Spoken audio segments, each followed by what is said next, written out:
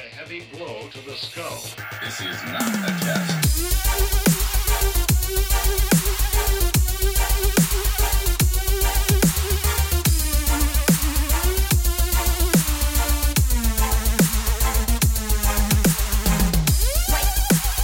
Hello, everybody, and welcome back to the IndustrialProds.com movies and television podcast. It's been a while. I would have done a bit, but Cave wouldn't have gone along with it. I might have. You don't know. I do know, because last time I did a bit, you were like, no.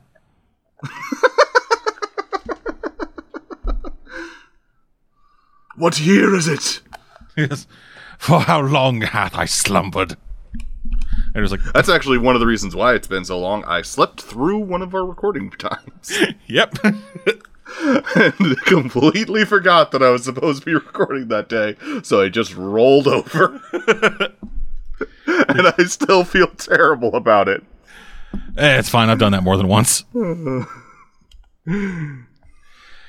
It's happened multiple times where I've just like woken up, look over my phone. I have 19 text messages and 3 missed calls from Birdie. At least you haven't done that for D&D yet. Have not done that for D&D You yet. almost did it once. Almost. But anyway, I'm dead. Got Cave here. Hi. Hey, we're here to talk about fucking like movies and stuff. All the importantest of stuffs. Yes, we've seen some things. I've seen some things. I watched things. And some of the things I've seen have put things in perspective a bit. Oh, no. So let me start out by saying, this will be the whitest thing I have ever said in my entire life. Oh, that... I find that hard to believe because I know how white you are, but go ahead. Well, golly gee, it can be scary sometimes to be black.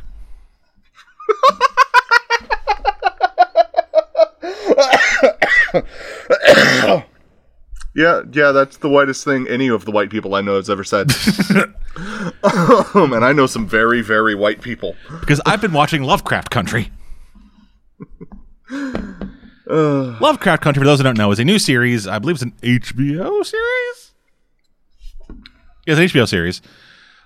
Based on a novel that combines... I'm lightheaded after that laughing fit. That combines the eldritch horror of H.P. Lovecraft with the just general horror of being black in the Jim Crow South. We know, according to history books, it was not fun being black in that era. And only that era. Things have only gotten better. Honestly, things have gotten better. They have gotten better, but still not great. Like it just doesn't feel like it, because fucking Christ, I can't breathe. Yeah. At least sundown towns aren't a thing anymore. At least as far as we know of, they aren't. Yeah. Because there still might be one or two knocking around out there. And if you live in one, please inform the proper authorities. Get in contact with someone who can help you. Yes. It is So how the hell are you listening to this if you live in one of those places? It is very unlikely that someone could put up a billboard that says N-words, be out of town by sundown or I'll kill you. And have that be something that the city approves of. Oh yeah. The last part is the nail in the coffin. Because up until then, I was like, no, that's a thing. That could be a thing. No, that'd be 100% a thing. But then everybody would be like, hey, boo this man. Boo on you, boo. Yeah, as opposed to in Lovecraft Country and the actual past, where that's just a thing that happens. Yeah, kinda. Yeah, so Lovecraft Country. The real world's depressing. Yes, it very much is. So much so that when the Eldritch Abomination showed up, I breathed a sigh of relief. Jesus Christ, that is dark. It really is. Oh man, that is dark.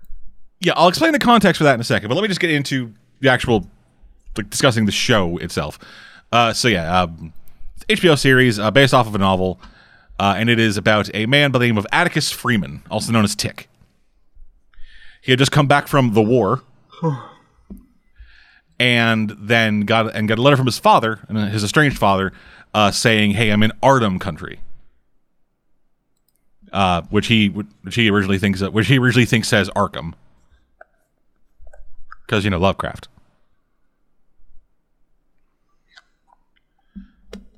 And so then it is him, his uncle, and a childhood friend of his. The three of them going out on the road. The uncle on going out on the road because he is writing a Chicago version of the Negro's Guide to Safe Travel. For just so you guys know, that's not a racist thing. That's an actual historical thing. Yes, that there was it was kind of essential for a black person traveling the South to have that, because it lets you know where you won't get lynched for showing up. Yes, the real version of it, which is what I said, it was also called the Green Book, which is what that movie that won an Oscar last year, well, a couple years ago, was based on. And it was essentially just a list of towns and businesses where you could be black and be relatively safe. It listed places to avoid. It listed hotels that would accept you, whether they charge more and stuff. And then in this thing, in Lovecraft Country, Tick's uncle, George, he is writing one of those but based out of Chicago. It is an absolute shame that those had to be written. Yeah, it is. In the first place. Yeah, it is this equally saved a lot of lives. Yeah, it is this saved a lot of lives. It is this equally very interesting and very depressing piece of historical trivia. Hey, these books existed. Isn't that super neat and horribly fucked up? Isn't it wonderfully interesting and depressing at the same time? Yeah. Why are you depressed? Doesn't it make you want to just smile at the countryside before shooting yourself in the fucking face? Doesn't it just want to make you curl up under a blanket and go back to sleep for, the rest of September? Yeah, just wake me up when September ends. Yeah, just get there and just scream. Curl up in a nice warm blanket and just cry. Reality is the real eldritch horror. Basically, because that first episode of this show, it's, I believe, 3 to 4 episodes deep now. I'm only on episode 3. And it fucking goes, dude. And for anyone listening who doesn't know this, H.P. Lovecraft was a giant racist, so it's actually extra, interesting that this is from a black perspective. Yeah, they actually bring that up in the show itself. Tick reads a lot of pulp fantasy novels. He's introduced reading John Carter of Mars. Ah, good choice. And he actually starts out. The show actually starts with him having this massive dream sequence where he is running through the trenches and stuff, and then looks out and then sees fucking Cthulhu's and shit and the fucking spaceships from not the Day the Earth Stood Still, War of the Worlds. Just these things flying around destroying fucking armies and stuff, and then a fucking red-skinned woman from Mars comes down, and it's hey. And then they start getting it on or whatever, and they get attacked by Cthulhu. But don't worry, Jackie Robinson's there to save the day. That's how the show starts. This serious-ish horror series starts with a dream sequence where Jackie Robinson fights Cthulhu in order to save a World War II soldier and his painted red Asian girlfriend.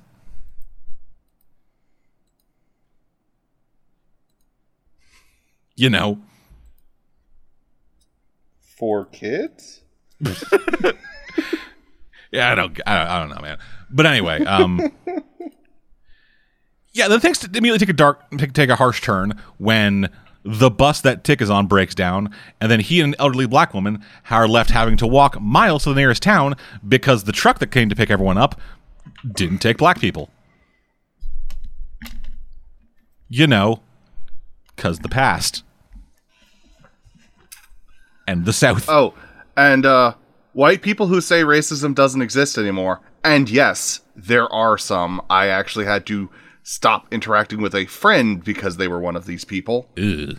This still happens.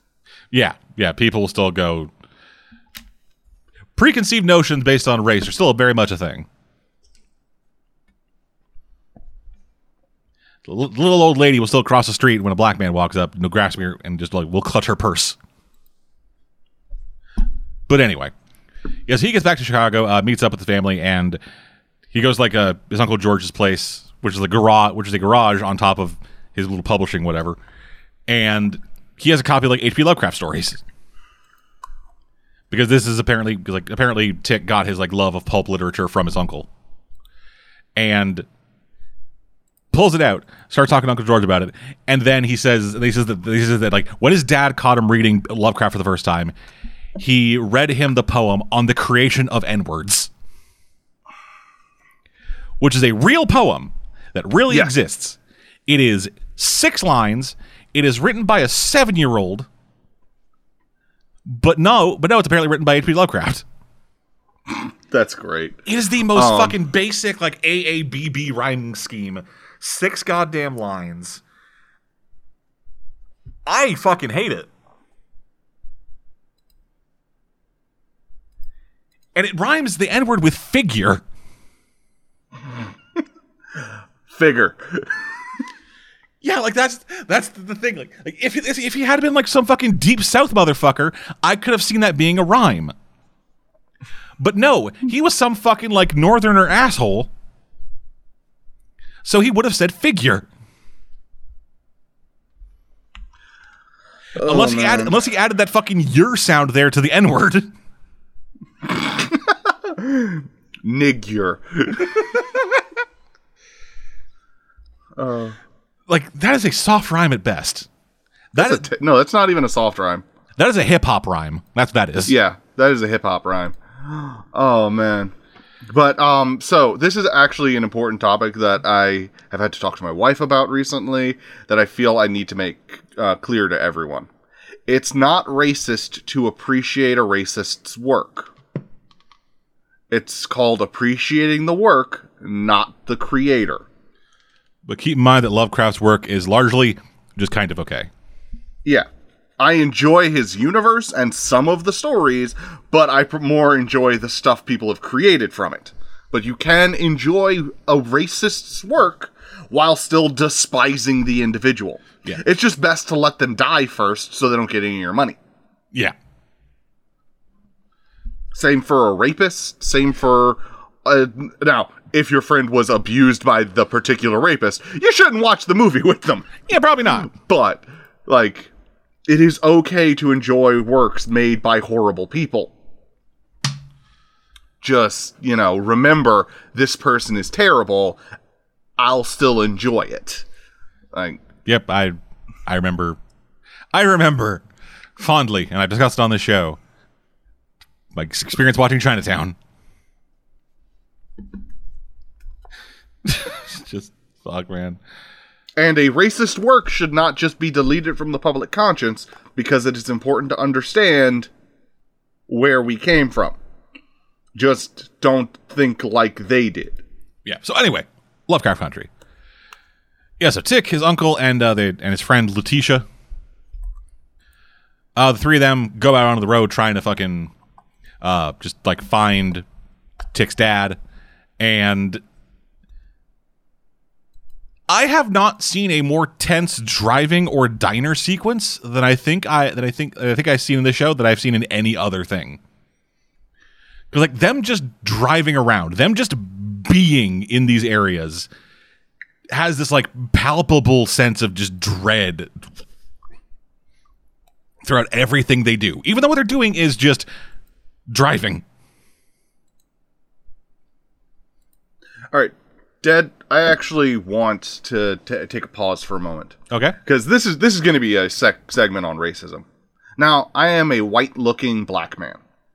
That means I am a black man with pale skin who could pass in most segments of society. I guess just for reference, I am incredibly white. The first time I ever drove through Mississippi with a friend, I refused to get out of the car. I slunk down in my seat, I hid behind a book, and I remained quiet. And you know me, Dad. Yeah. The people who are listening know me. I don't go quiet He unless does I'm not. bored. I remained almost silent the entire time we were going through Mississippi because I was terrified of a cop pulling us over, seeing my white friend and seeing me, and then saying, "You're a black man, let me do the thing that Mississippi does." Because I had been taught my entire life that being a black person, Mississippi was one of the most dangerous places to drive through. That has changed somewhat. There's a new state that's now the most dangerous state to drive through as a black person, but I don't live anywhere near it, so I don't have to know which one it is.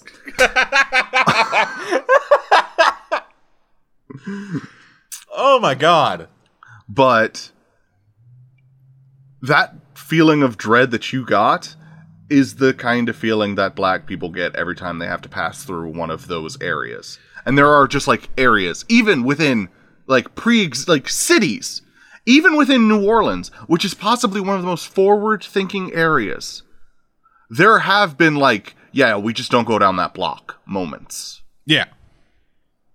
Because there'll be like a pocket of racism where it's like, no, we don't interact with that. My school, I went to a private Lutheran school, elementary, and the all-white staff thought it would be a great idea to take their primarily black students to a plantation. Jesus! For those of you who don't know, plantations were largely managed by slaves, i.e. black people. Holy shit. And while the teachers were like, and this is an important part of history, while we go through and see, this is how the white people lived. Oh, and there were slaves. Yeah. Like, this wasn't one of those plantations that was like, yeah, this is dedicated to the horrors of being a slave. Yeah. We're going to acknowledge every horrible thing our ancestors did. Here's how the genteel Southerners took their tea. Yeah, this was a quaint white people. Myself and all of the other black kids, there were like 2 white kids who were just awkward and nervous the entire time. Because they were just like, should we be talking about this, guys? Just, I feel like... And all of the black kids, stone-faced, not happy. And that was the one time where we got, field trip homework, and every black kid did it. Ooh. Because the homework was to write about our feelings. Ooh. About how we felt about the field trip. Holy the shit. The school never took another plantation field trip. Holy shit. Why did they take as one in the long first as I was place? there, never took another plantation field trip. Like, son of a bitch. You'd think one person would have been like, hey, maybe no? Like, being a black person, dealing with that shit, it's not easy. Yeah, because I have, like, there have been days when I have looked at the white people around me and been like, motherfucking racists. And they did nothing. They did nothing to deserve that. But I have been raised to look at white people and say, you guys enslaved us. It's like, and most of the white people I know are decent folk. I know a lot of great white people. I'm talking to one right now. Hi. But they're like that part, and that's a fucking reason why we don't like it when white people bring it up. Like, we try and get past that shit, and you guys are like, remember when we held you in slavery? It's like, fucking yes, we do. Yeah. It's not really something you forget. It's not really like remember when slaves were a thing? Fuck, I knew I was forgetting something. My great-great-grandchildren are probably gonna be upset about it. Oh, yeah. Especially because we didn't get our 40 acres and a fucking mule. I'm still mad. I'll take one acre. I don't even want the mule. Personally, I'd rather have the mule. I want land to build a house on. Fair enough, but like, mule just seems a bit more practical to me. Oh. So yeah, racism. Oh, it's not a fun topic. It's not a fun topic. No, it is not. And support Black Lives Matter. Because whenever definitely. you say all lives matter, you're basically saying only white people matter, so go fuck off. Yeah, like Black Lives Matter does not mean that only Black Lives Matter. It is just Black Lives Matter too. Yeah. It's like, yes, all lives should matter. So why don't black people's?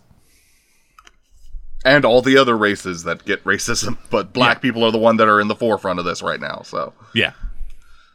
But anyway, yeah, it's a thing that I was thinking like very strongly about, like watching the show, because it also like was sending me flashbacks to Blind Spotting.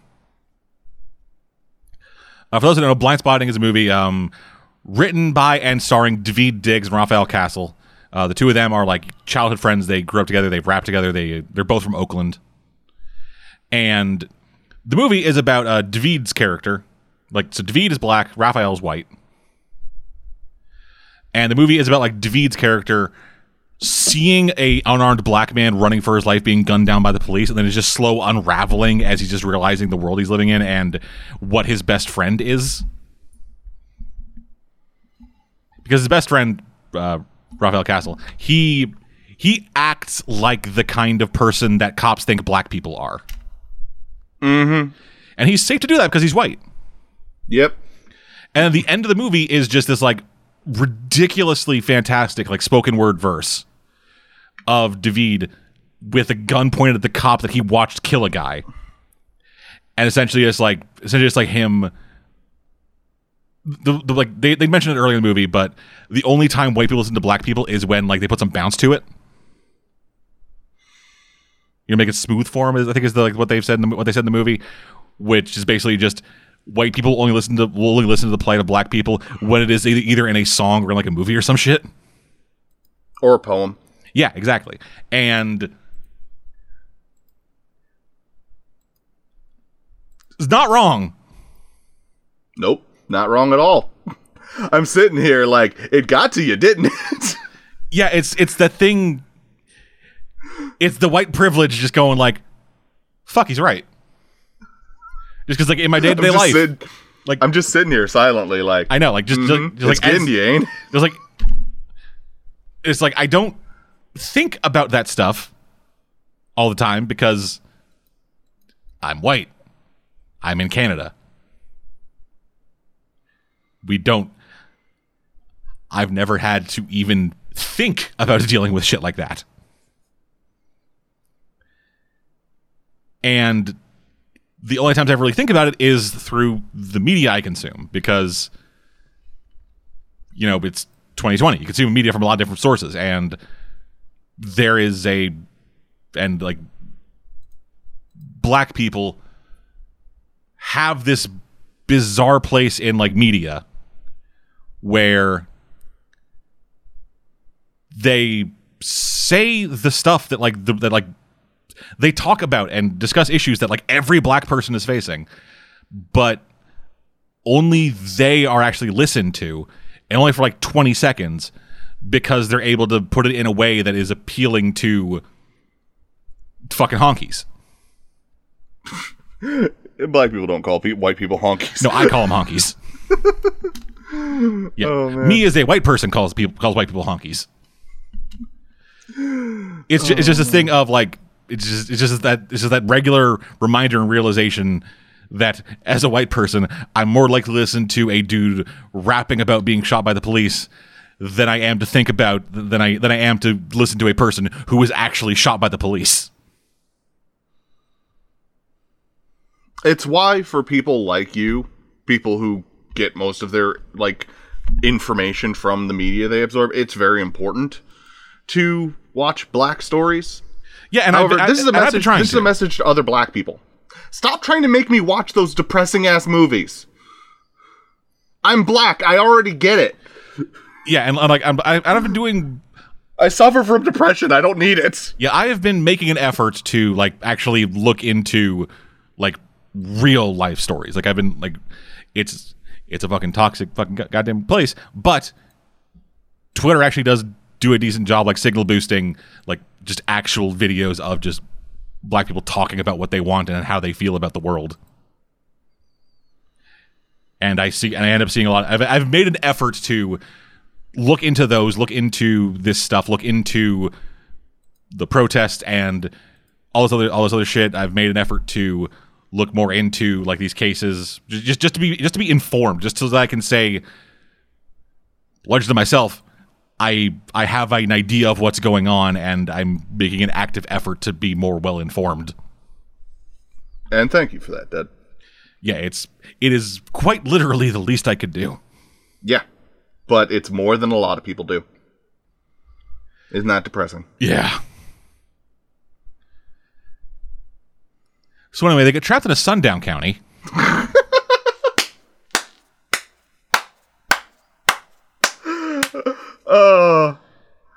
Oh man! Like getting in. You know what? You know what? I'm just gonna let's just take another step back. This is okay, by the way, guys. It's called humor to diffuse the situation, and given the shit that we were just talking about, I needed it. Because, like I said just a little while ago, I already suffer from depression. So, Yep. I kind of need that. So they get trapped in a sundown county. It's like, that made me laugh. So, all right, you can continue. Yeah, this follows right after, they went to a diner, and Actually, I have one more thing to say. okay, To all you white listeners, that uncomfortable feeling you had while we were talking about racism and all that stuff, that's my life. yeah, So, welcome to the feeling. Get used to it. Because until Black Lives Matter is a resolved issue, I'm hoping that you guys are going to be feeling it every day, just so that you can understand us a little bit better. All right, now we can continue. yeah. It's like they go to this diner, and turns out the diner used to be black owned before the white folks set it on fire and remade it. Lovely. Yeah, they all get the fuck out of there in a very thrilling car chase. Before they get saved by a random white lady in a silver Cadillac, which causes the car full of gunmen to flip without touching it.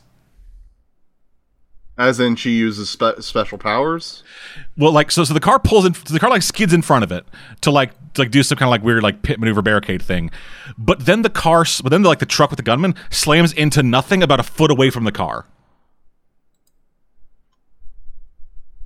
Tick and them, they don't see it because they're on the other side of the fucking Cadillac. Or whatever the fuck kind of car it is. They just see this fucking car swerve in, and then all of a sudden a fucking pickup truck full of racists just crashes into it and flips over. And you're just like, oh fuck, keep going. Don't look back. They eventually get into the actual county where this town is, and run across a sheriff they had been warned about, who is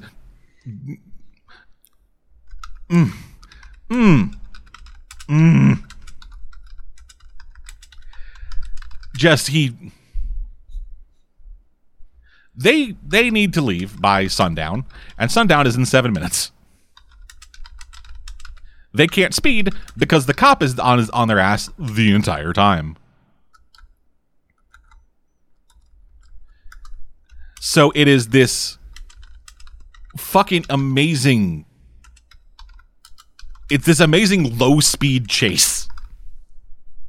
Because they're going 25 miles an hour. Meanwhile, the cop is right behind them, fucking just bumping into them, trying to fucking make them speed up at all to break the speed limit. Just give him a reason to pull them over. That's not realistic. The cop would just pull them over. Well, no, so they get past the county line. It's like everything's fucking great, and then immediately past the county line is a barricade of cop cars. So the cop was essentially just torturing them, just like, come on, do it. Oh, they managed to get through. All right, grab them, boys. Yeah, that's accurate. Yeah, takes them out of the woods. Is about to fucking execute them. Fucking just they're down the ground, just buckshot to the back of the head. And then a fucking Shoggoth jumps out of the woods and eats one of the cops. And Well, that's a way to cut the tension. Yeah, I'm just like, oh, thank Christ. The Elder Torer, finally, save us from the racists. Which they straight up do. These fucking, the Shoggoth... So, are the Elder Gods the good guys? No. Because these things are essentially trained guard dogs of an old white ancient cult. Fuck. Yeah, the entire time that they are fighting off these fucking guys, the sheriff got like his arm almost ripped off and then started turning into one of them. He ate the other deputy and then dove out a fucking window. But then luckily, George, Tick, and Letitia, they all managed to actually just survive the night. But then waking up the next day, Letitia and George don't remember anything that happened. But Tick does for some reason. Okay. Yes, it turns out that Tick is the descendant of the bastard child of the former white owner of the castle they're staying in and a slave of his. Okay. And the very racist white people living there need to use Tick's blood in order to open a portal to another dimension to grant them all immortality.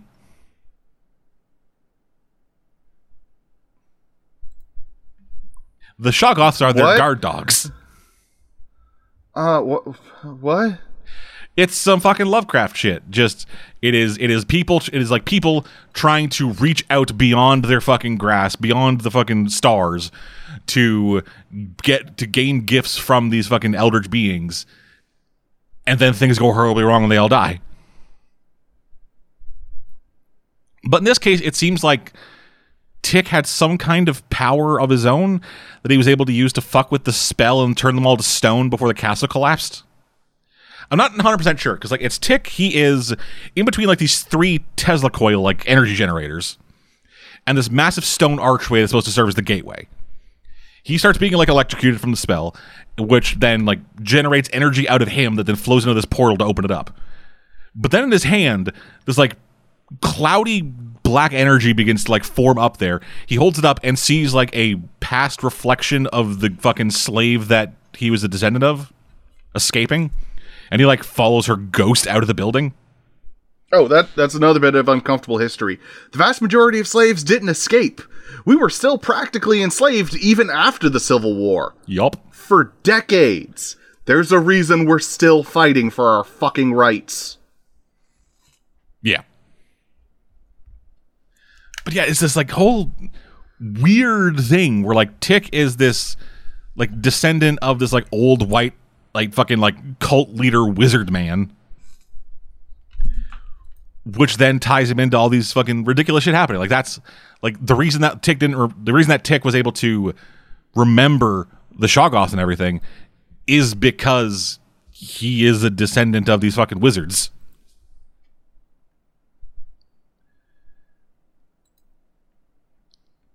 And this is neat. It brings this like whole other unique, or like not unique.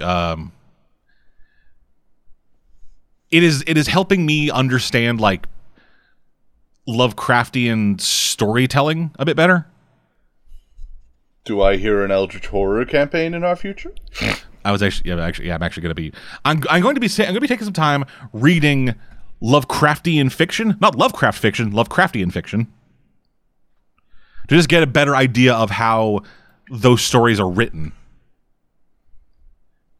Because I'd rather read Lovecraft. I'd rather read stories that were written in the style of Lovecraft, but just by better writers.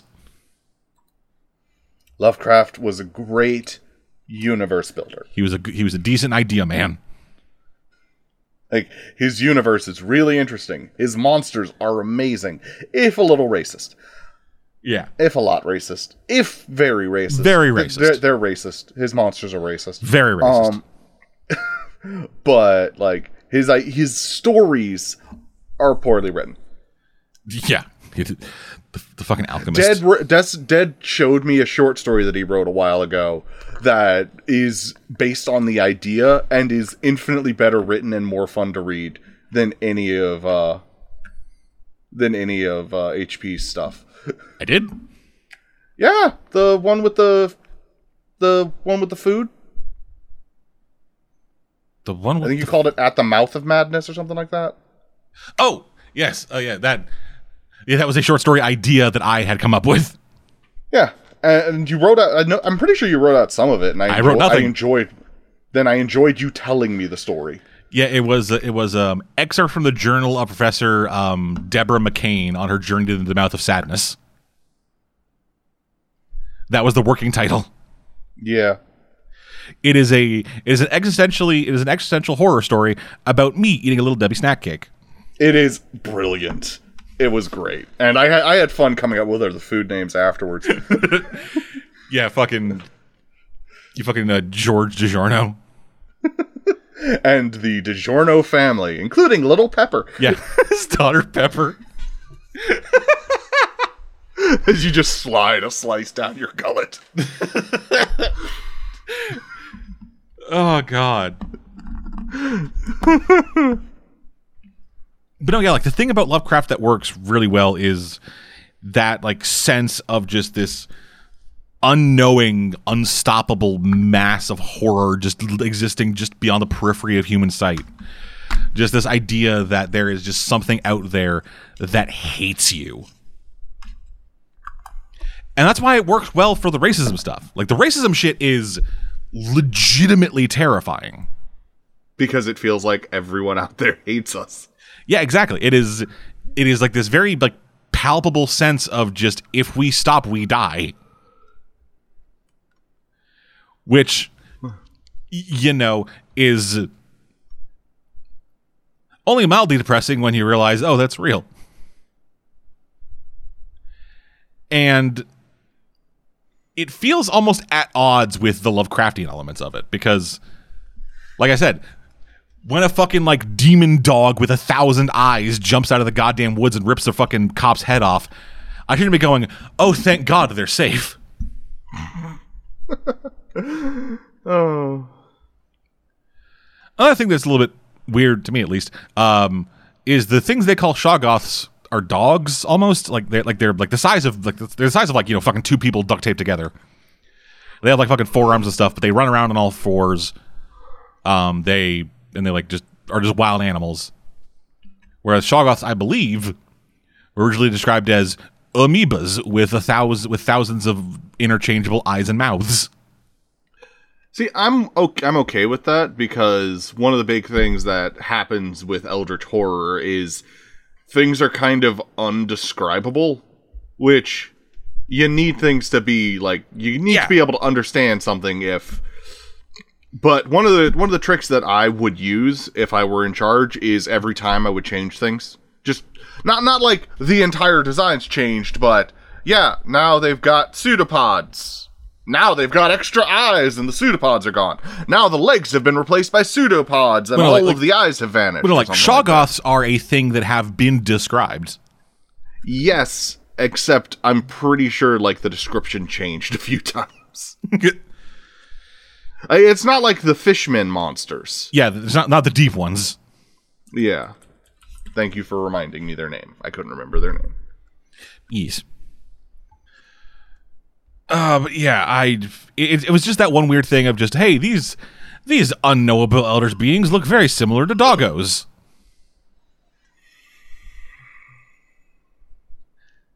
And so that was a bit of a letdown, but and they show up, and those things show up once more, and then the rest of it is just dealing with racists who are also magic. Which is always a great combo. Magic racism. Yeah. I've told you about the one idea I had. It's one of the reasons why I actively hate the fact that dwarves don't get magic in the Dragon Age universe. It angers me. Yeah, I've told you the idea I had about the universe that I would never be able to create, right? Yeah, I think so. Would look just like the Native American magic that's just straight up real. Yep. Okay, good.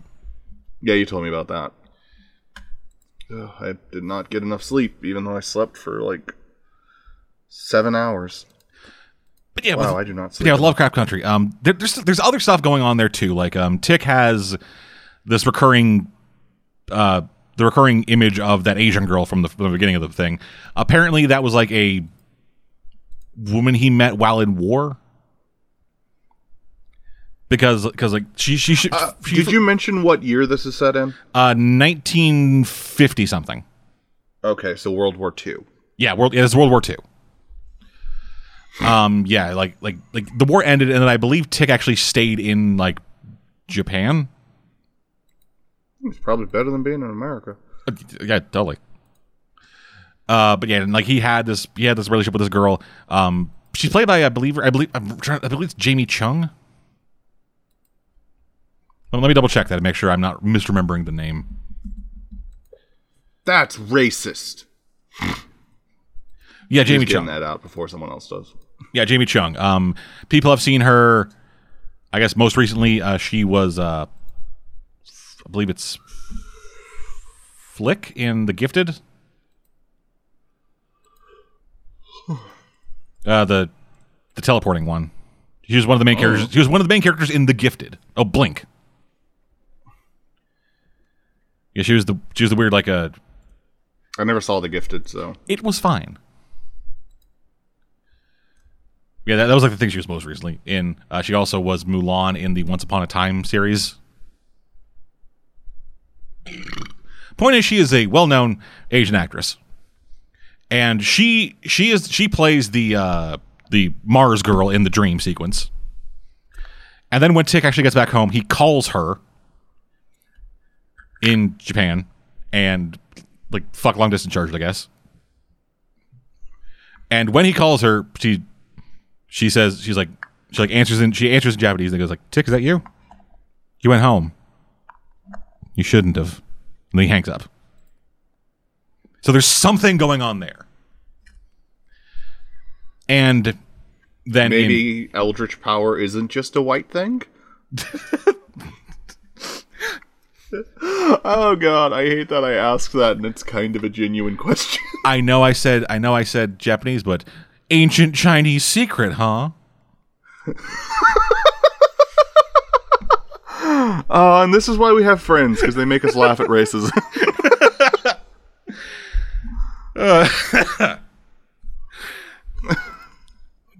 Yeah. And Chelsea, oh god, Godzilla's an eldritch abomination. Yeah, then Jamie Chung showed up again later when when they were all staying in their rooms, the wizards summoned horrible visions to fucking tempt them with shit. Or something. I'm not even 100% sure what the purpose of this was, because each one was different in terms of the effect they elicited from the people.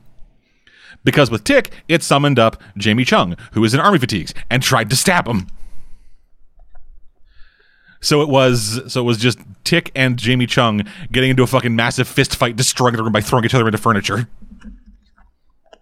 For Letitia, Tick showed up in her room, and they started fucking. They took his pants off, and his dick was a snake.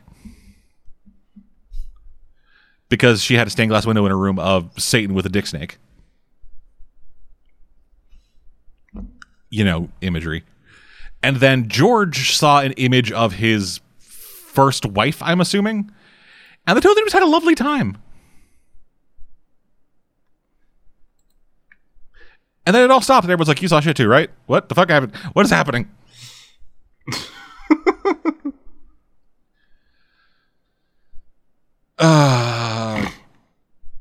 Yeah, like there's some discontent in the ranks of the wizards. The wizards. Yeah, because the main wizard's daughter is sick of being treated like shit because she's a woman. Oh, lovely.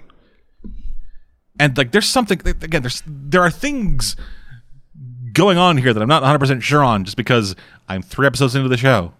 There's a reason only white people want to go back to 1950s America. Because they're stupid. Specifically white men. Yes, because they're fucking idiots. Like, I will say this until the day I die. The past is trash. Just, I love the visual aesthetic of the past. Like, old cars look neat as fuck. Old clothes. On the right people, they look neat as fuck. Jazz music is fucking awesome. Oh, I love jazz. I will sit there and just... Like, that's the one form of music that I will sit and just listen to.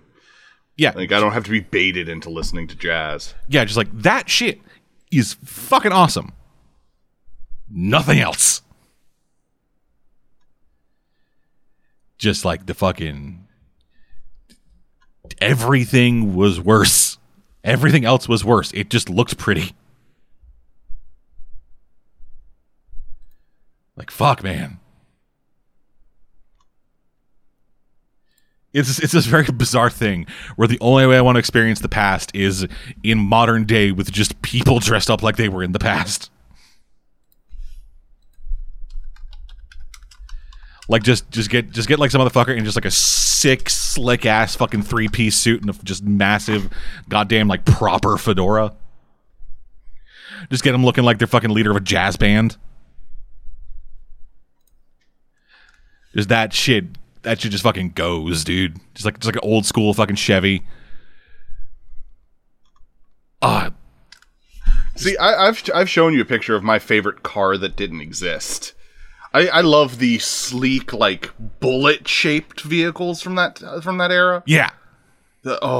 Especially oh god, what was it? League of Extraordinary Gentlemen. Yes. Nemo's car. Yeah, that motherfucker. That thing was so pretty. That thing was so fucking cool. Like, I think it was made of pearl or some shit, like silver and pearl. It was so good. It was so good. Fuck the past. Yeah, the past sucks. Anyone wants sucks. Anyone wants to go to the past is either white or an idiot. Oh man, I kind of want to make this Highwire superhero mobile. Just so that I can say that I have a character who drives it. It'll end up like the Spider-Mobile, dude. So? He still has it. Yeah, you'll drive it once, then put it in a fucking museum, and then put it in your fucking garage, and then everyone come in and is like, dude, you can web swing. Why do you have a car? It's actually faster. When there's no traffic, it's faster. Yeah, when there's no traffic, it's faster. I'll just mod it so that it can go up walls. That's fine. Just if there's any crime in like early, like between like if there is a crime happening at either 8 a.m. or 4 p.m., you're fucking just swinging there. Any other day, any other time of day, you're just fucking just driving. Also for out of the city trips.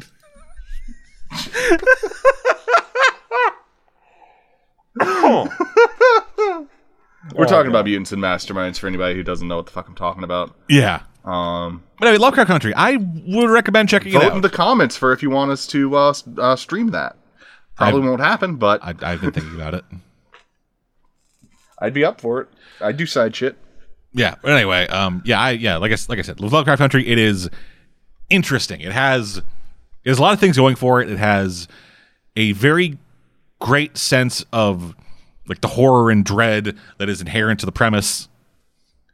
It is a little bit weird that like I said, that like the elder shit is the shit that makes me the least stressed out. And as a solid cast, I'm not sure who I haven't seen like the main guy or anything else, but I know that it has fucking Omar from The Wire in it. He plays his dad, and it has Journey Smollett, who folks might have recently seen as, unfortunately, the most boring version of Black Canary. Which is a shame, because she's a fucking really good actress, really good singer. And she is great in this. She is actually the one that begins to have a mental breakdown first. Lovely. And that plays very well. Like, very, very well. She does a very good job at it. But yeah. Lovecraft Country. It is neat. After the series is done, I'll be reading the book. Just to compare, I guess. Look forward to it on Book Club. Something that's probably never going to happen. Yep. Despite me wanting to. Yeah, I have to read. I didn't say you had to do it. I am one of the longest running creators on this site. I'd be the other. I can make friends who read books. I read. I just haven't in a while. I've been forcing myself to read lately. Video games are more interesting. I'm currently reading a book called This Book is Full of Spiders. Seriously, don't open it. Then why the fuck did you open it? Because I was interested in what the spiders were doing. Never learn, Dad. Never learn. It's the sequel to John Dies at the End. And it's the book that happens before What the Hell Did I Just Read? I feel like I need to read these now. They are good. They're written by a guy named David Wong, who's not Asian. He changed his last name to Wong because it's the most common last name in the world. I love that. I love that logic. That's such good logic. I love it. Yeah, and his best friend John, who changed his first name to John because John's the most common name in the world. The fuck? So they couldn't be found. This is the world we live in. Oh my gosh. Yeah, the dude who wrote it used to be like a long time editor for Crack.com. Ah, that's why I know the name. John dies at the end, not the David Wong part. Yeah. They also made it into a movie and cut out like half of it. Fun. Yeah. Anyway, moving on from that, just all of that, I started rewatching Person of Interest. Just felt like doing it. That show's still really good. I still don't understand why it's really good. Like, writing-wise, premise-wise, character-wise, that all makes sense. What doesn't make sense is this bizarre anti-charisma of our leads that somehow loops back around to being charismatic. Because their two leads are Jim Caviezel and Michael Emerson. Jim Caviezel, for those who don't know, was Jesus. And then Michael Emerson, he was Ben from Lost. As well as the voice of the Joker in the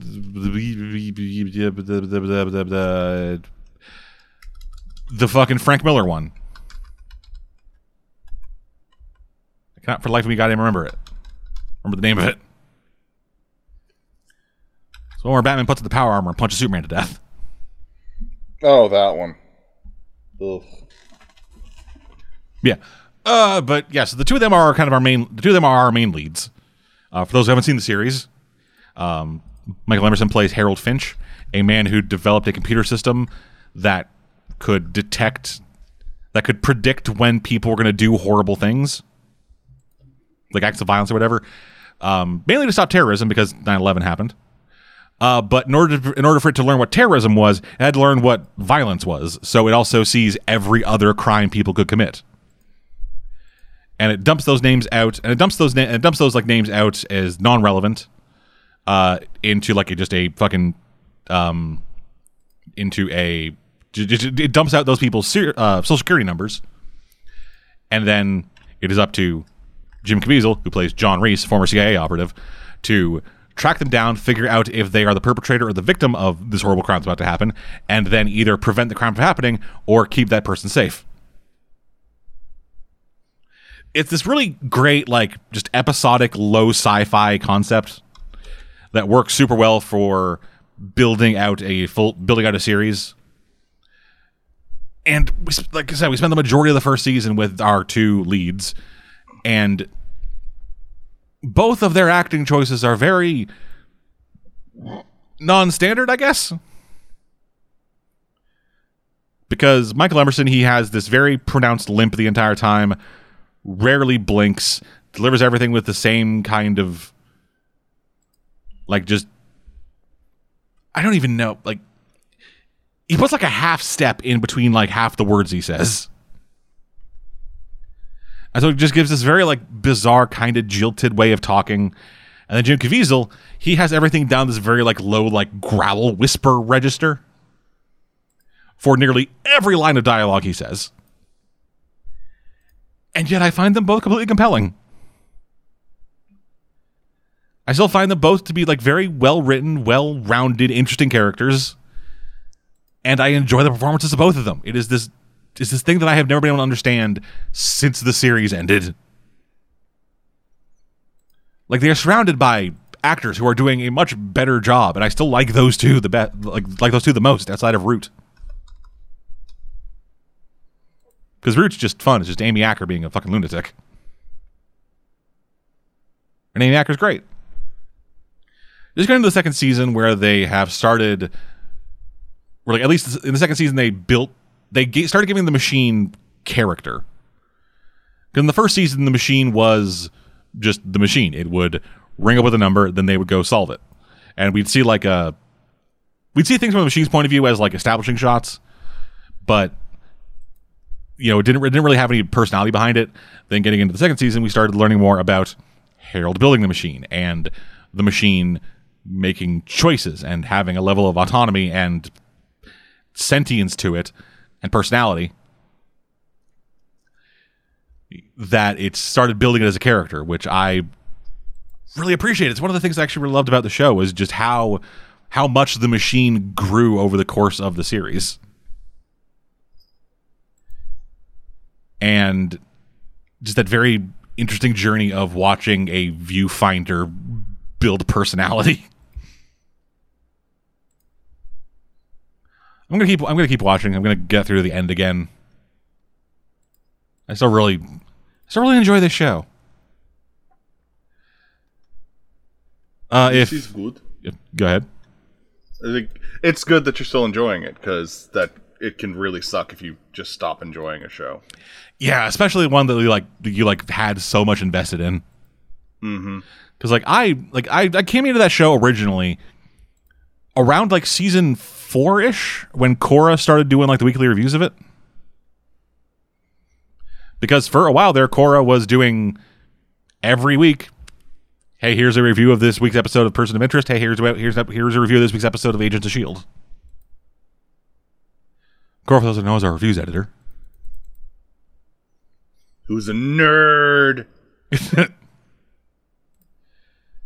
I'm kidding. He's one of my closest friends. Yeah, and he kind of introduced me to Person of Interest, and I've been watching it because of him.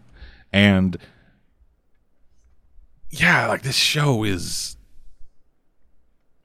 still really good. Like it's a rotating cast of guest characters where they're able to like get in some really great talent in there. Like I just saw the episode they had with Jimmy Simpson. Jimmy Simpson, fantastic fucking character actor. Or not necessarily character actor. He just kind of he plays a lot of people. He plays people like very similar. He has a similar energy to a lot of his characters, and they're all kind of great.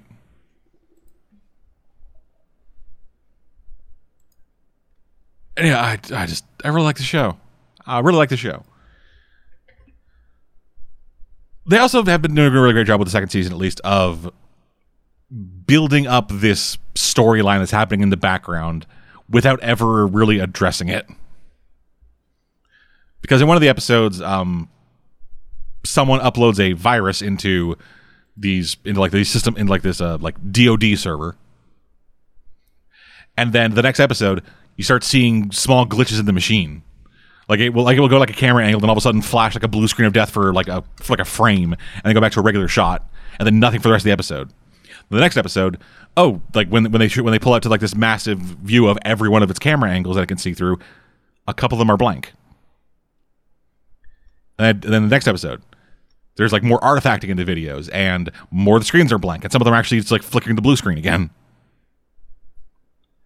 Just like no one on the team actually knows what's happening because they don't have access to the machine, but something is happening to the machine, and it's something that only we can see because we can see like this weird representation of the machine itself in this spread of like frames, and it's really fucking cool. Person of Interest is great. If you haven't watched it, check it out. It's on American Netflix. Went over there and watched some movies. Do you want to hear about the dumb one or the feel-good one? I prefer the feel-good one. You want to say that one to the end? Fine. No, you want to hear it first? I'll tell you about it first. No. We can do the feel-good one. Okay. So Bill and Ted Face the Music. This is the third Bill and Ted movie. The first two being Excellent Adventure and Bogus Journey. And yeah, this movie is just real simple, real straightforward, doesn't super care a whole lot about the rules that it set up for its own universe, and is just about bringing people together through the power of music.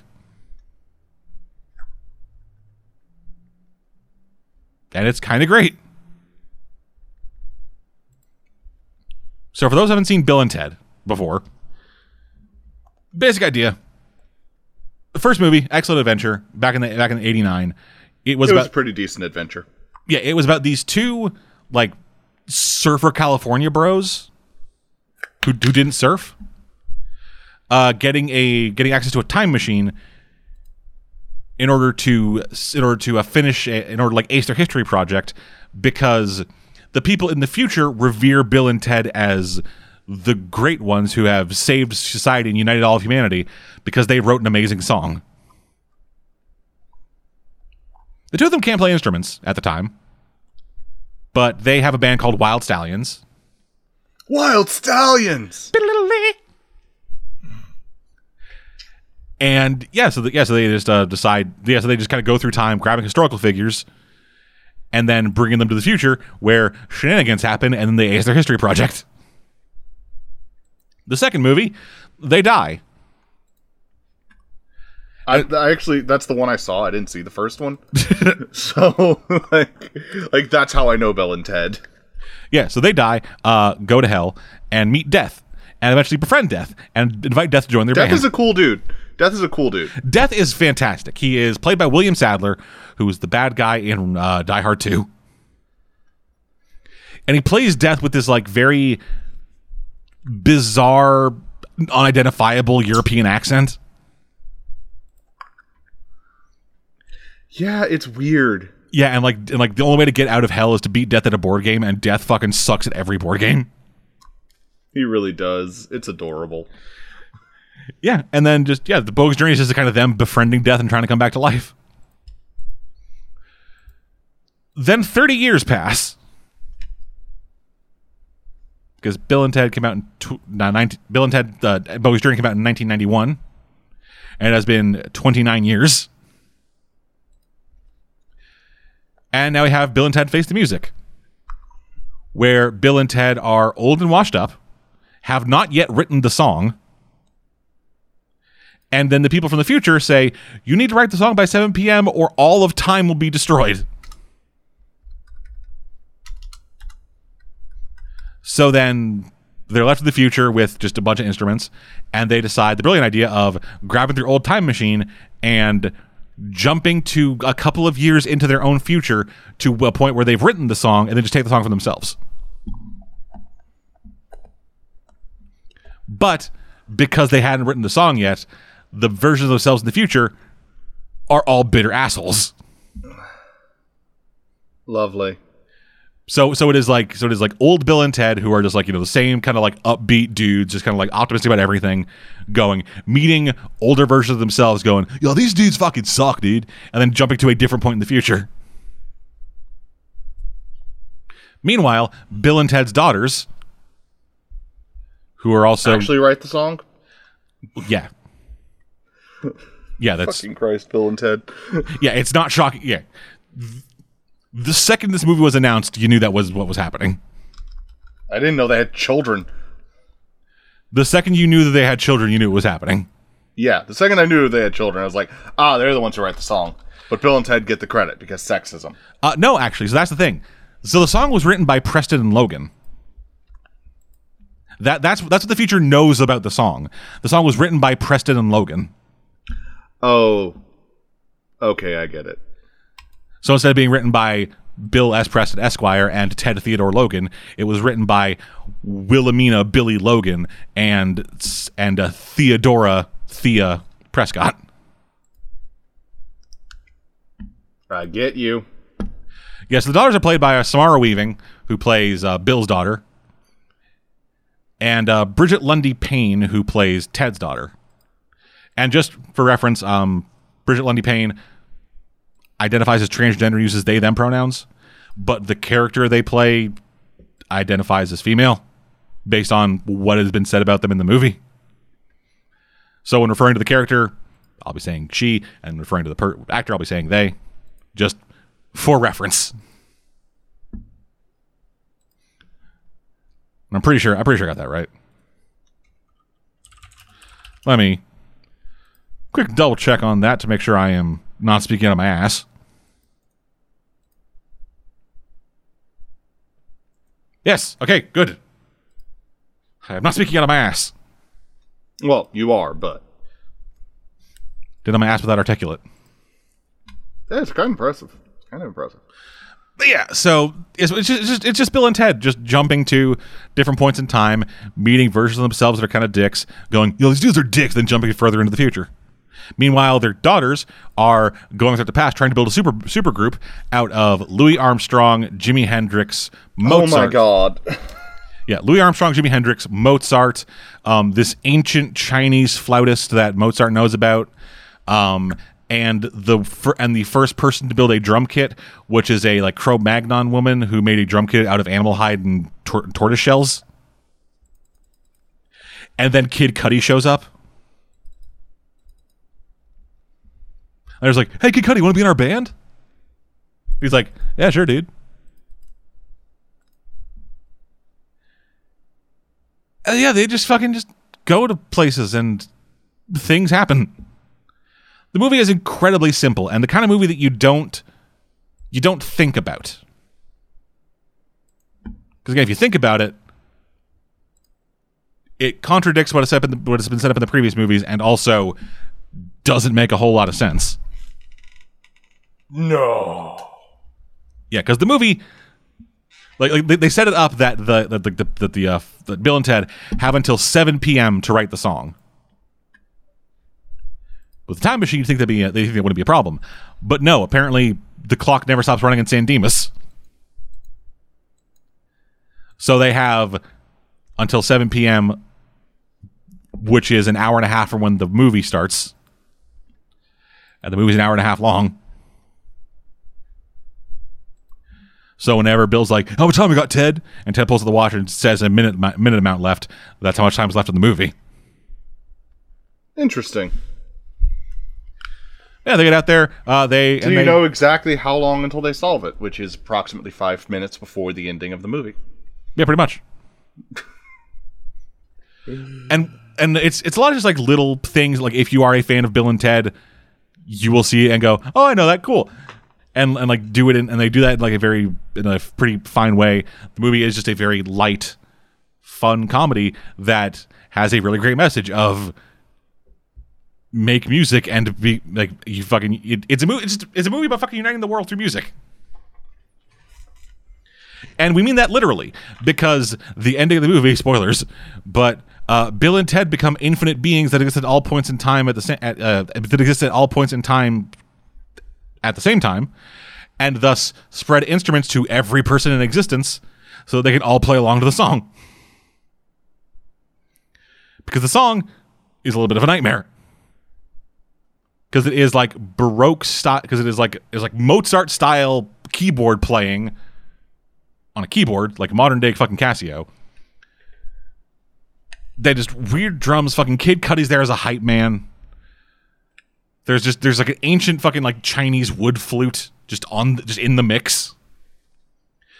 Death is on bass, which a nice little touch. When Bill and Ted do like the Wild Stallion thing, it's just the guitars, but then when they do it with Death, there's bass in it too,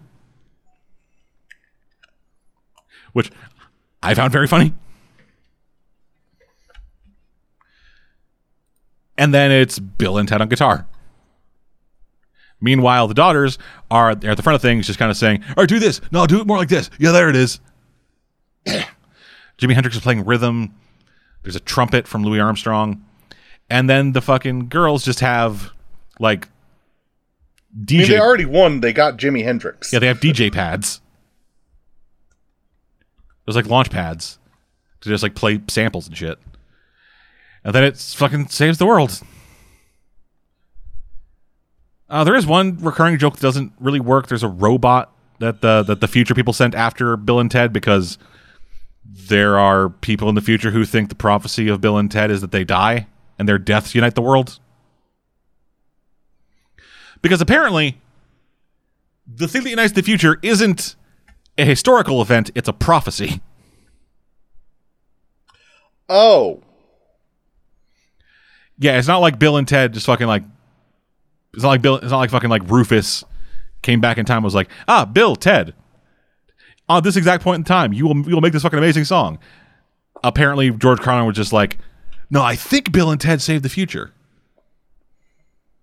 because of prophecy. And then everyone's like, Stop dissecting it. You're ruining it. but no, like, yeah, she says this robot out to kill them. The robot fucking sucks. It accidentally kills Ted. Is it like the robots they built to play for them and the one where they die? No, this one is like a fucking... this one looks like a Mega Man villain. Good job, man. But yeah, so like he fires his laser and accidentally disintegrates Ted's dad and Ted's dad's SWAT van. No. Don't worry, they both end up in hell. Oh. But by that I mean the dad and the van. Okay. It's cool. He's like... they get when they go to leave hell with death, his dad and the van give him a ride. Okay. Yeah, the robot also ends up disintegrating Bill and Ted's daughters, their entire band, and Kathy. I believe her name is Kathy. Kristen Schaal, who plays Rufus's daughter.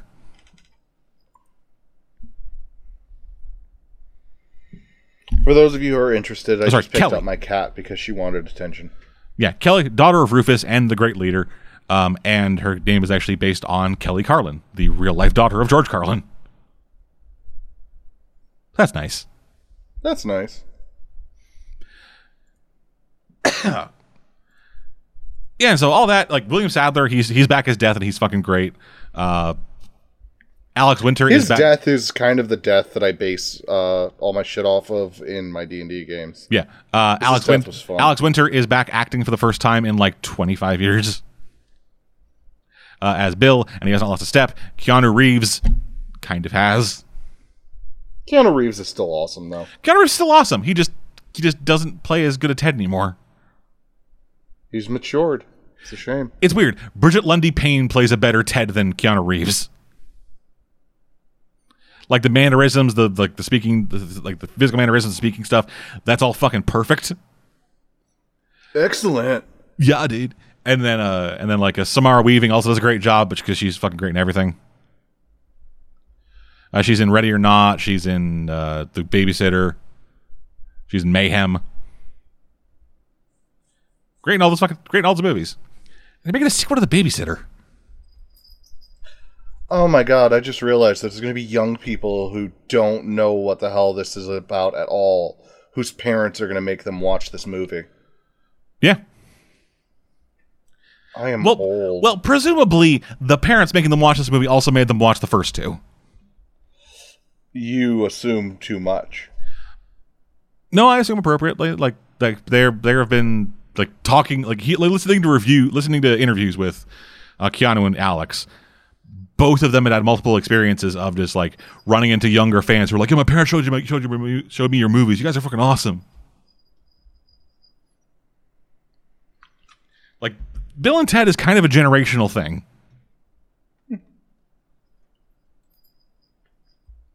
As weird as that is to say for these fucking movies. Yeah, Okay. Face the Music. If you get a chance to see it, I think it's probably worth it. It is as long as you go in not expecting anything too much. I expect to rock. It kind of rocks. Really. The song at the end is all right. What's weird is like, so the movie starts out with like a joke song of them. It's like, hey, we've been working on the song. We think it's the song, so let's go. And it is this bizarre experimental thing that involves a theremin and throat singing. Oh god. And they just start switching between different instruments because they've been trying to write the song for 30 years. So they're just throwing everything they can at the wall. And I kind of really like it. Yeah, they get to the end and it's fine. Like it's an alright song. It's got some decent guitar on it. And that's about it. Obviously not the real Jimi Hendrix. Yeah, obviously not the real Jimi Hendrix. Louis Armstrong, though, he made an appearance in it. That's impressive. Yeah, really impressive. I mean, Louis the more the type to put in a personal appearance like that, so. Yeah, it's really impressive how they managed to age him down from dead to 25. Well, what are you going to do? Why do you feel the need to point out that Jimi Hendrix isn't the real one, but everyone else is just... Because Jimi Hendrix is a legend when it comes to playing guitar. Yes. And, like, I mean legend as in people have been trying to emulate him for years and have not been able to get the same kind of soul or sound. Whereas Louis Armstrong, people have been able to emulate the spirit and sound that he put into his music. So, it's like... what they probably did with them playing the instruments is probably just the actors miming with the instrument along to archival footage. And the song is just, hey, here are some trumpets. I don't know. Like they aren't actually making the song with like, hey, here is we found a way to mix the genius of Mozart with the ancient drumming techniques of this fucking Cro-Magnon woman.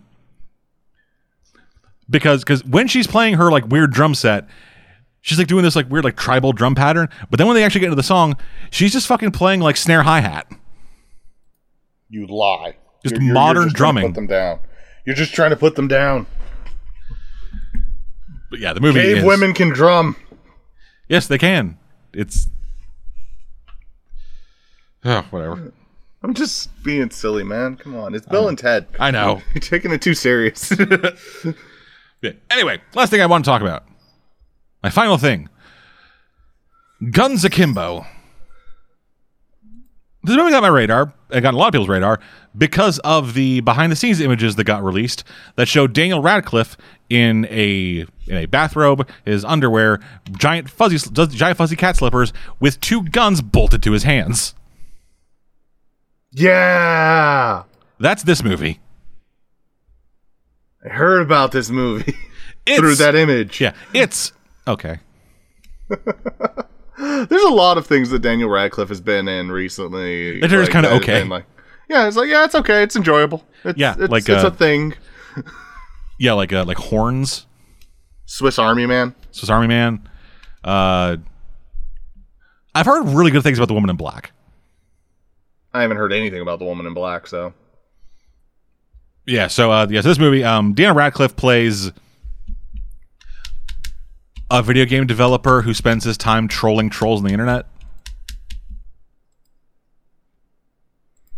His mother must be so proud of him. And he does it all without using a VPN. What kind of idiot does that? So wait, was this just an ad for NordVPN? No, it's that for private internet access. Come on, keep it the brand. I don't know who we're advertising, man. You never tell me. We're advertising nobody, but I personally use private internet access. Birdie uses my private internet access. They're a solid service. But anyway, yeah, Daniel Radcliffe, he just fucking... He just goes on like chat rooms and stuff and just uses like trolling anti-troll techniques, just piss off all the trolls until they just leave. And then they kidnap him and bolt guns to his hand, I assume. Yeah, a bit later. Yeah, because in this world, there is this online live streaming platform called Schism, which is like this group of people that host real life death matches between different competitors and live stream them all. Cops can't find them, and cops can't find anything about them because they have awesome computer wizardry. And the fucking live streams are open to anybody. So Daniel Radcliffe goes into one and just starts doing the same kind of shit he's been doing. But then, because he doesn't have a VPN, they're able to find his local IP address, and then that leads them to his house. Where Schism then comes in, knocks the fuck out of him, and then bolts guns to his hands and says, hey, you have 24 hours to kill this person who is a major... He killed Nyx, I believe is her name, who is like the current champion of Schism or whatever.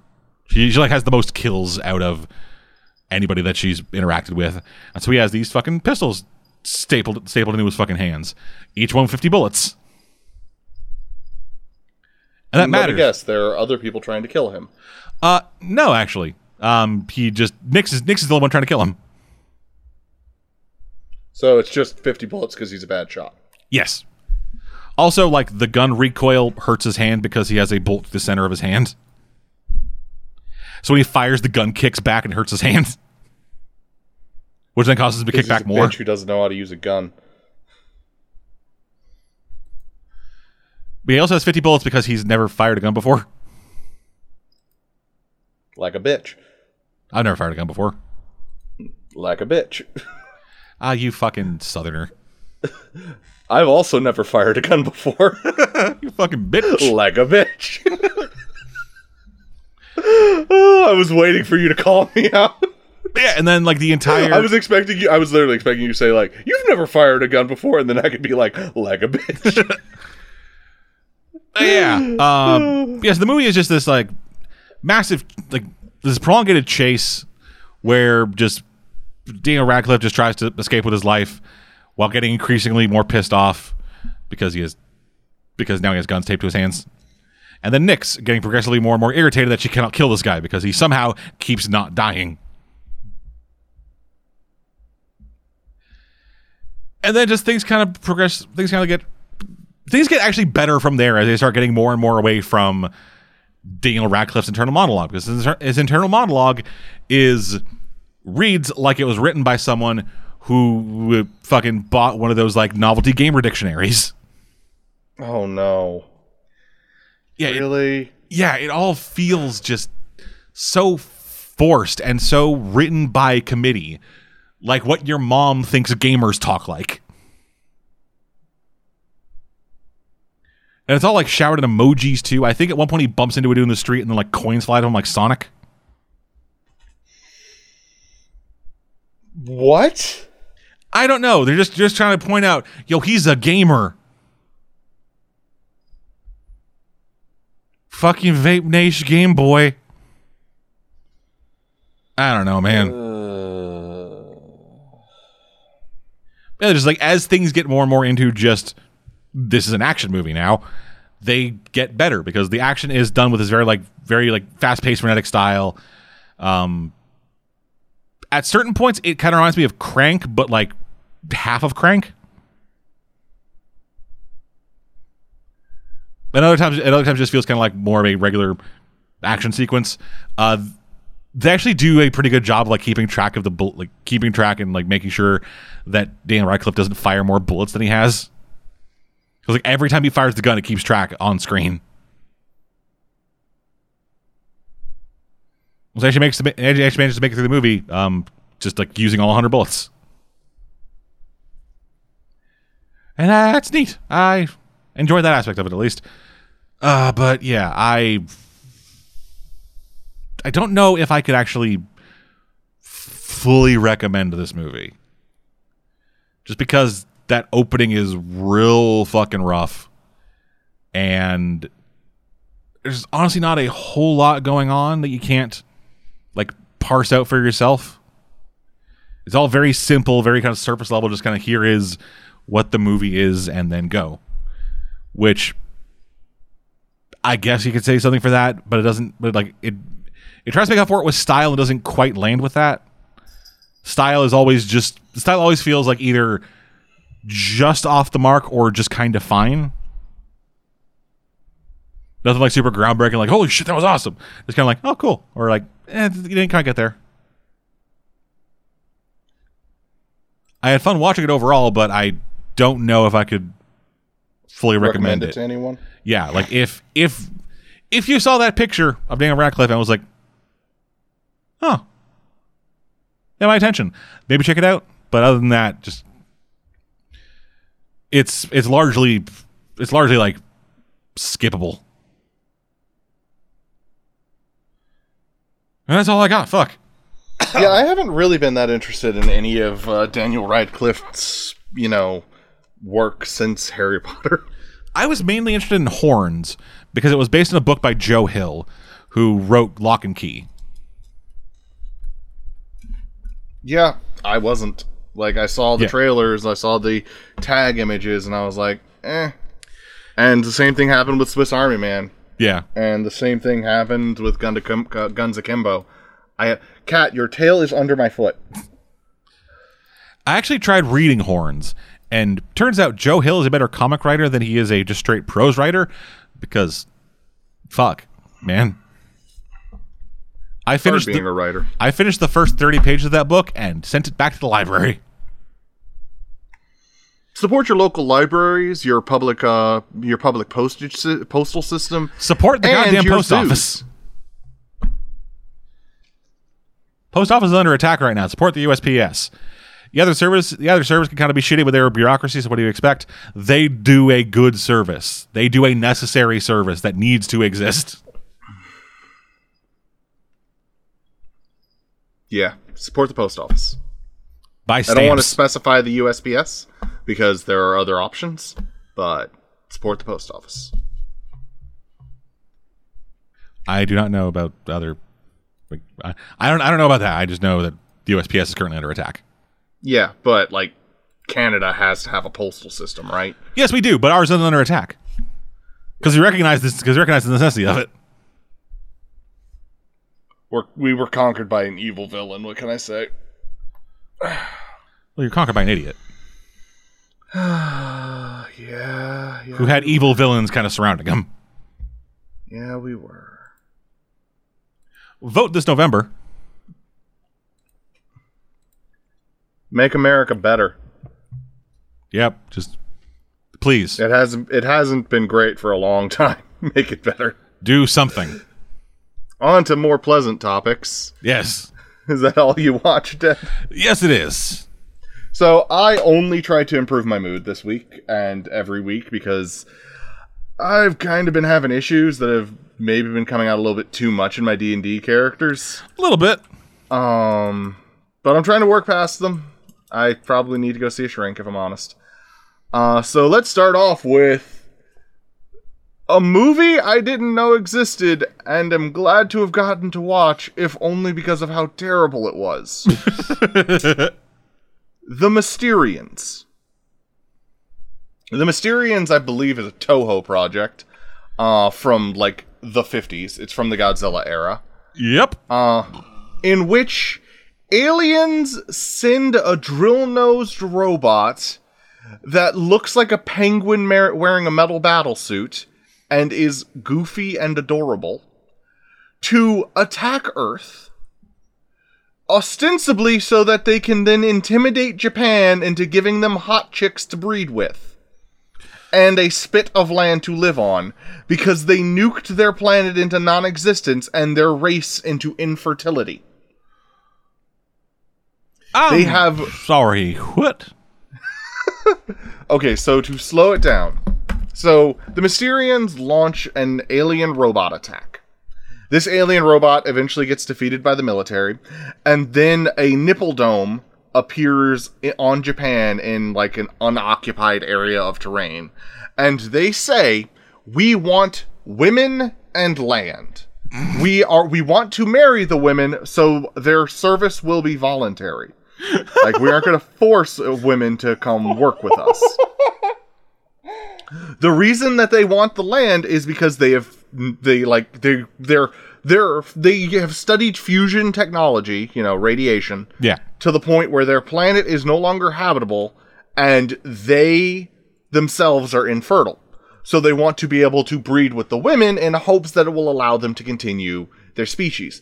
However, they start by kidnapping random women. Their service will not be coerced. They need to go willingly. Why are you trying to leave? All I do is kidnap you. So wait a minute. So everyone on their planet is infertile. I'm assuming it's like reduced fertility and not just blanket you can't have kids. And like they just don't want to fuck their women or something. I don't know. Yeah, like that is I watched I will state I watched this movie while drunk. So like if I get details wrong, that's why. Yeah, like I'm just fucking sitting here just thinking like yo, if you're shooting blanks, it don't matter what the target is. But if it's a hot Asian girl, I'll shoot more. Okay, you're still shooting blanks. It might not be a blank eventually. Not everyone is Brandon Lee.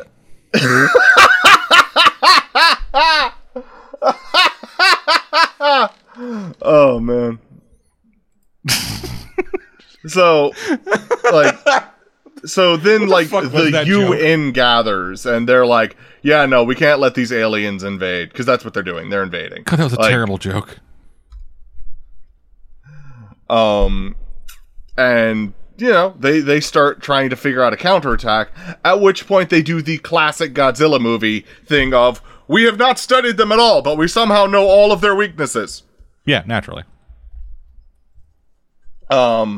They they develop the first iteration of the Maser, you know, the weapon that they always use to fight Godzilla, and it's never successful. Yeah. Attack the alien base, and like they send out one of their robots to like destroy one of the ways that they're using to attack, and the robot ends up beheading itself on the radar dish. Like, it still destroys the thing, but it beheads itself on the radar dish. The aliens flee, and like there's an ominous ending where there's a satellite still floating in space. And it's like, the Mysterian threat is over. Or is it? And I had a lot of fun with this movie. I'm assuming because Like, you're there drunk? are a lot of Toho regulars. What was it? I'm assuming because you were drunk? Oh, no, I just enjoy these kinds of movies. Like, on a reg. Okay. Like, I rewatch all the old Godzilla movies for a reason. I love these kinds of movies. They're stupid, they're goofy, they're silly, they're fun. I enjoy them. Though, one fun thing about the DVD I bought it for Birdie for his birthday. Naturally. And I had to turn my TV volume up to maximum to hear anything. So we're thinking that they, like, recorded it off of an original DVD, and just, like, the audio was that low. Or something like that. Yeah, it's entirely possible, like, just the old audio they forgot to, like, remaster. Yeah. But it was great. It was an absolute blast. If you like the old Toho shit, go watch it. It's got some anachronisms that just do not hold up at all. But overall, it is a fun flick, and I highly recommend it. Another fun flick that I highly recommend. So, would you believe that up until recently, I'd never seen The Great Muppet Caper? Yes, I would, because neither have I. Oh! Well, my wife loves it, and we recently re-upped our Disney Plus. And like, she was like, oh, The Great Muppet Caper, and I was like, I've never seen that. And she was like, you've never seen the movie where Miss Piggy breaks into a rich old couple's house to pretend to be someone else? No. I mean, I've No, probably I seen that, haven't. but not The Great Muppet Caper. I was like, no, I haven't. Oh, we're totally watching this. And then we started and stopped it like 6 times before we finally actually sat down to watch it. So The Great Muppet Caper starts with them basically doing the Muppet thing where they're like, this is a movie, and here's the premise of the movie. Yeah. Fozzie Bear and Kermit are identical twins. You can only tell when they're wearing their hats.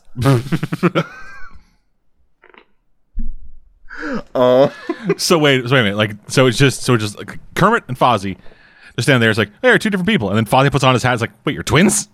Yeah, exactly. That is the joke. Okay. That is the joke. It is just as funny as you think it is. Waka waka. And they don't overdo it. They don't overdo it, which is one of the good things about it. And they are like, we're going to get a front page story. And behind them is a jewel robbery. But instead, the story they go with is twins join newspaper.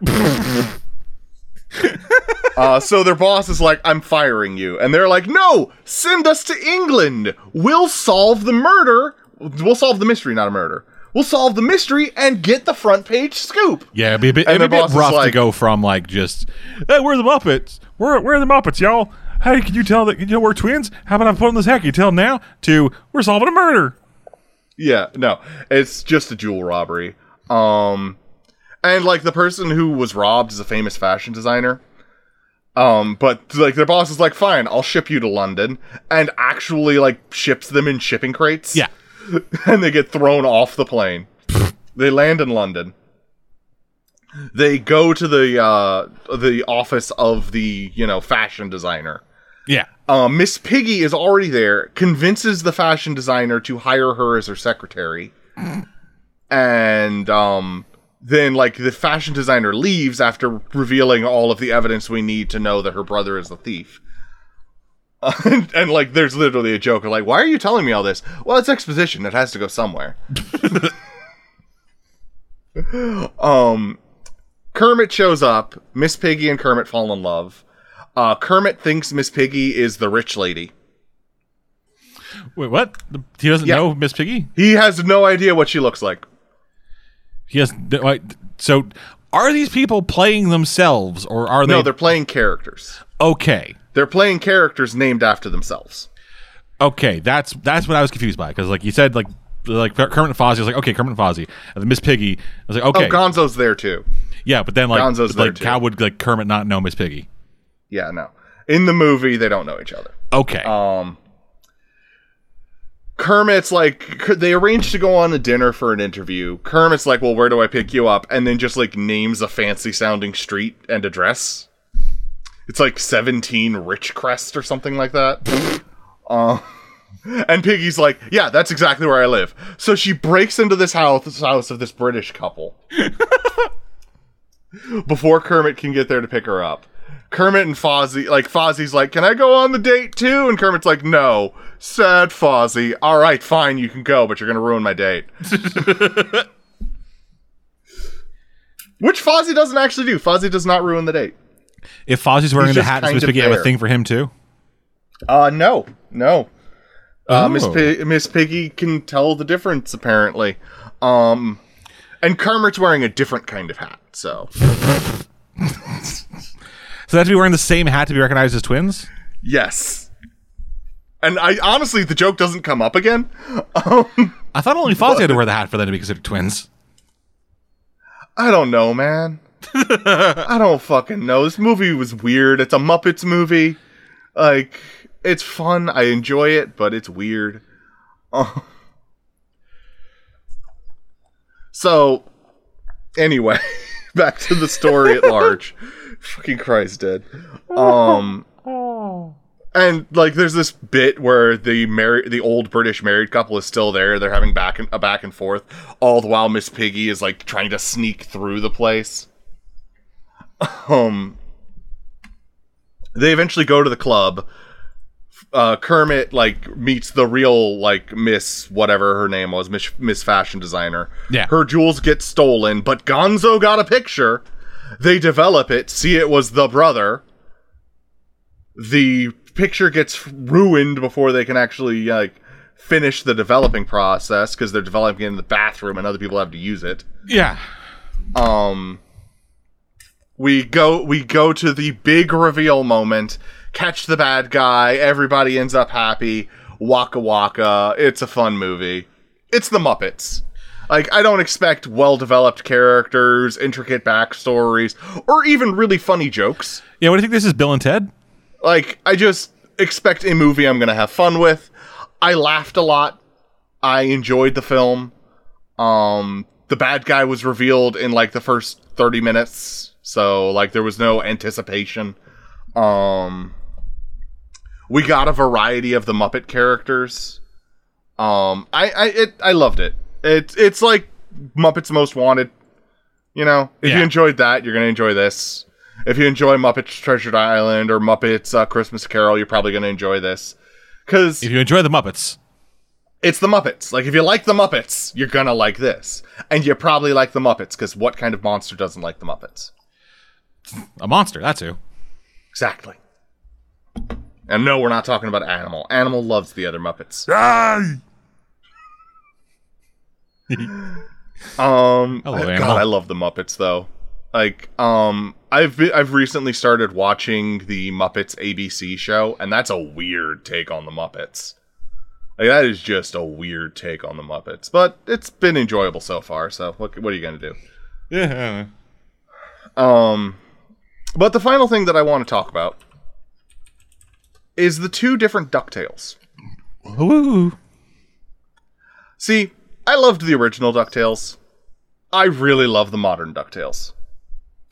But I do have one issue with the modern DuckTales. Yes.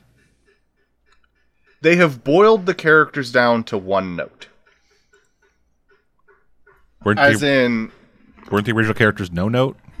No, actually, the original characters did have character. Like, not the triplets. The triplets had no personality, so they're a vast improvement. Okay. Webby had no personality, so she's a vast improvement. Scrooge is about the same. Mrs. Beakley. Okay, actually, most of the characters are improvements. But the ones that I'm thinking of are Launchpad and Gyro. Gyro Gearloose. Gyro Gearloose was just this bumbling inventor in the original one, but he wasn't, like, insane. Whereas the current Gyro Gearloose is fucking batshit. And I don't think anybody would disagree with me on that. The original Launchpad wasn't an idiot. He just crashed planes a lot. Whereas this version is an idiot with a samurai backstory. Yeah, he is this, like... I want the Launchpad episode so badly! Like, oh my god, it makes me so angry every time I'm re-watching and we get to one of the episodes where Launchpad is like, alright guys, I'm gonna go and do my own thing. I will save you, Miley. And I'm just like, motherfucker, I want your episode. Not that the episode we're watching is bad. I want both. Yeah, man, fuck, I really enjoyed DuckTales, dude. I'm really hoping that, like, DuckTales acts as a launching platform for, like... Darkwing Duck? No, all of the old shows. Because they keep referencing Tailspin. Like, just in the areas that they're, like, talking about going to and shit. And I'm like, oh, I want some Tailspin. That'd be great. Yeah, I am not 100% on if they'd be able to do that. Why not? Like, even within Disney itself, there might be some, like, legal thing of going, like, of grabbing, like, Baloo and Shere Khan. True. It would suck if they couldn't do Tailspin. But they can do DuckTales. They can do, well, they're already doing DuckTales. But they can do Darkwing Duck, which might lead to the Mighty Ducks cartoon getting a renewal. Awesome, but probably unlikely. Because I'm, like, one of the few people who really enjoyed that show. Yeah. I genuinely love DuckTales. Not DuckTales, god damn it. The Mighty Ducks. I genuinely enjoy the Mighty Ducks. Yeah, it's cool. I was Ducks rock! I was one of the guys who liked Lunatics Unleashed. Lunatics Unleashed was fun. It was fine. It was fun. It was a superhero show based with our characters. It was enjoyable. I kind of liked the fact that they gave the Wile E. Coyote character a healing factor. Yeah. Just constantly explode. Lunatics Unleashed was fun. Just constantly explode over and over again, then just dissolve into nothing, and then come back fine. Oh man, I need to fucking catch up on DuckTales. DuckTales is great. It's so much fun. Yeah, I think I got like a couple of episodes into season 2, and then kind of fell off of it. Yeah, I have watched with we were originally watching it with Birdie, and only recently got like re-upped Disney Plus. So like we're watching it. We watched the whole series over again, and we're finally catching up to the point where we were. I don't want to say anything because it feels like every fucking episode, like from the start of season 2 onward, is like, hey, if you watched this far, you are now in spoiler territory for everyone who hasn't. Yeah, it's weird. Like DuckTales, that first season is like largely episodic with like the setup of this larger story, and then from there it just kind of goes into a modern cartoon. Yeah, it's absolutely wonderful, but god damn it, I can't talk about it because I don't want to spoil it for you. Fine, I'm fine, whatever. Okay, so I'll end up spoiling it for myself. I literally had the entirety of every episode description up in front of me while we were talking about it. So the overarching mystery of the first season was what happened to Della Duck? Yeah. Della, for those who don't know, is the mother of the triplets. Yeah. Who just disappears in the original version. Like, she just doesn't exist in the original version. Like, nobody even cares about Della Duck in the original. Yeah, but in this one, she is But in this one, she was described as essentially being the third member of the fucking Duck family 3-man party. Yeah, and I actually boiled them down. So all of them have like original iterations. Like they all can be like reduced to like elements that they would have been as children. Yeah. So you've got the overly excitable, overly energetic one who's willing to try anything, take risks, and possibly get themselves killed. That is Dewey? That is Dewey, and also Scrooge. I would have said Della, because like Scrooge is specifically the money. Della is a woodchuck. Oh, yeah. Della okay. is the highly knowledgeable one. Yeah, she's Huey. And the one who reacts rationally to danger, but still ultimately is the root solution to a lot of the danger just by his native being somehow solving the problem. In one case, flying into a rage and smashing things. In the other case, talking their way around problems, is Louis. It's weird. It's weird like seeing the same role filled in both parties by a barbarian and a bard, respectively. Yeah, I love doing that. And obviously Webby is Mrs. Beakley, just she joined the group earlier in this iteration. Yeah. It's also kind of great they give like a canonical reason for why for why Donald is so angry all the time. Yeah. Yeah. And just this weird like my favorite episode so far is the yeah, they kind of did. But my favorite episode so far is the Shadow World 2-parter. That is such a good episode. But I kind of love that they've given Webby a trio, too. Like they introduced this. They introduced this like Sparrow character and like she like bring Lena back. Oh, okay. Yeah. So they do bring Lena back. Okay. Yeah. So that's great. Another thing that's kind of great. Canonically, again, Donald Duck sounds like Don Cheadle. Yeah. Yeah. And he just can't understand him because he's got this like speech weird impediment lisp thing going on. Yeah, and he has the equivalent of a lisp in Duck speak, but then he gets like a chip down his throat that fixes it, and he just talks like Don Cheadle. Yeah. And it's so short-lived. Yeah, I think it's like 1 episode, 2 episodes. It's for the Shadow World, the Shadow Battle 2-parter. Yeah, he gets it down his throat, and then all of a sudden becomes a competent leader. And then, as they get toward the end battle, he just coughs it up. My favorite thing is, at one point, the triplets are like, "Ducks don't back down," and minutes later, Donald is like, "Ducks don't back down," and I'm like, "Have you been saying that the entire time?" I think that's a direct quote from Mrs. Beakley. No, it's supposed to be like the family motto. No, I don't mean the ducks don't back down. I mean, like Donald says something inspiring and fucking awesome, and then she's like, "Yeah, no, we've been talking about that the entire time." Yeah, she's been like, "Have you been talking about that the entire time?" And the triplets special is like one of them says, "I've never heard that motto before," and I'm like, "Has he been saying that the entire time? Has every time there been a panicked situation and he's tried to like be inspirational only to go, oh, they didn't understand me? Has he been saying shit like ducks don't back down? Is that Donald's motto?" Yeah, I don't know. Oh god. There's so many layers. It doesn't and that's why it's ultimately better than the original, is that there is depth and layers to all of the characters. Yeah, fuck. One thing that stuck with me that I really have enjoyed, and I do not fully grasp why, is just the relationship between Donald and Storkules. Oh, I love Storkules because he's such an annoying character. He's such an annoying character, but he's so earnest. Yeah, he just wants to be Donald's friend. Yeah, best friend Donald. Yes, this is gonna be an inside. This could be an inside cut for fucking nobody but us. But Storkules has real strong Kenpachi energy.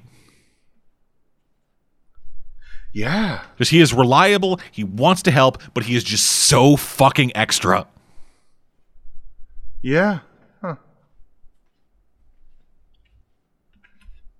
Shit. Yeah, no, like, that is an apt description of Kenpachi. And then Rocky is Launchpad if Launchpad didn't know how to fly. So Rocky is Launchpad if his talent was somehow actually making his nonsense convincing. If his talent was nothing.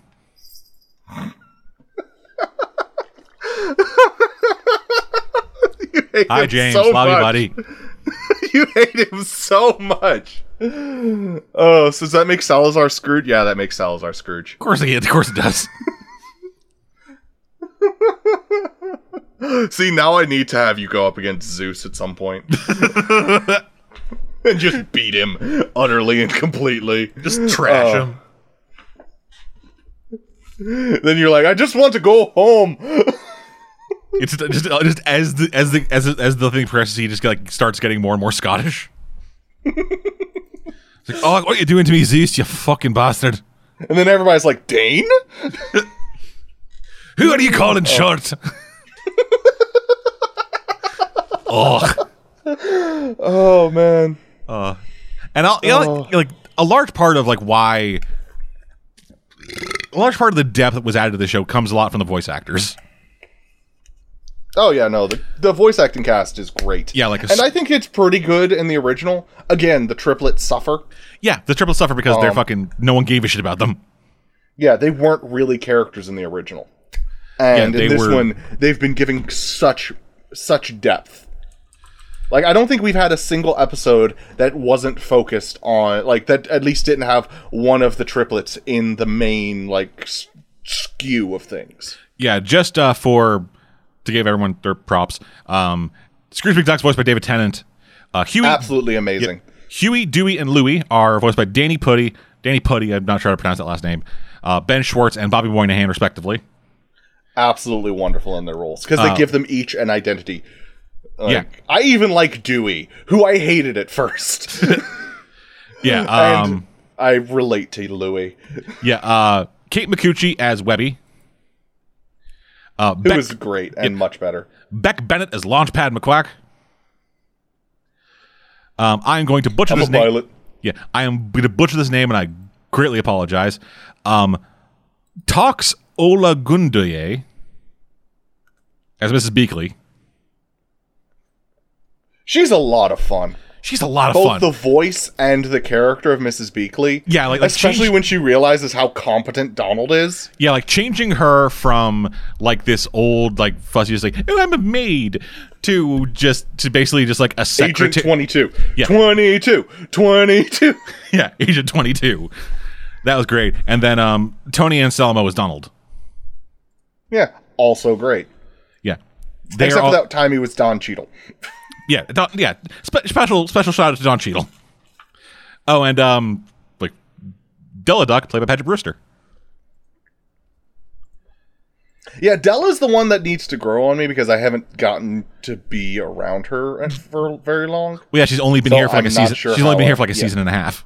Yeah, I'm not sure how I feel about her yet. Yeah. And then also just calling out to the rest of the fucking cast, like that was just kind of the main core group.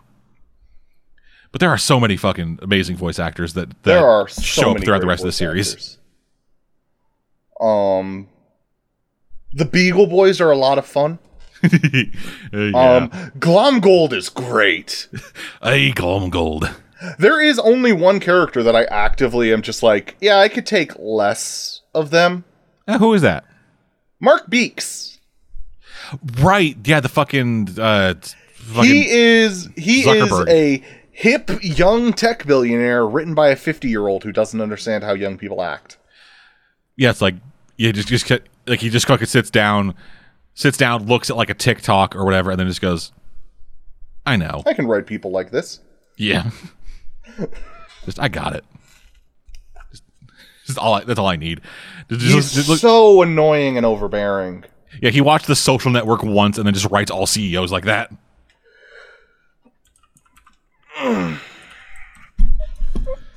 And also obviously a villain. He is a bad guy. Yeah. Of course he is. Let's see, who else? What other villains have been... Gizmo Duck has been great so far. He's been so much fun. And I like that they added the Hispanic aspect to him and gave us his mom. Like, they've really expanded all the characters in this show, and it's so good. Mm-hmm. It is so good what they've done for a lot of these characters. Yeah. Oh, this is something that I've been asking people. Which triplet do you relate to? Oh. If you had to step into one of their shoes, who do you think you would pick?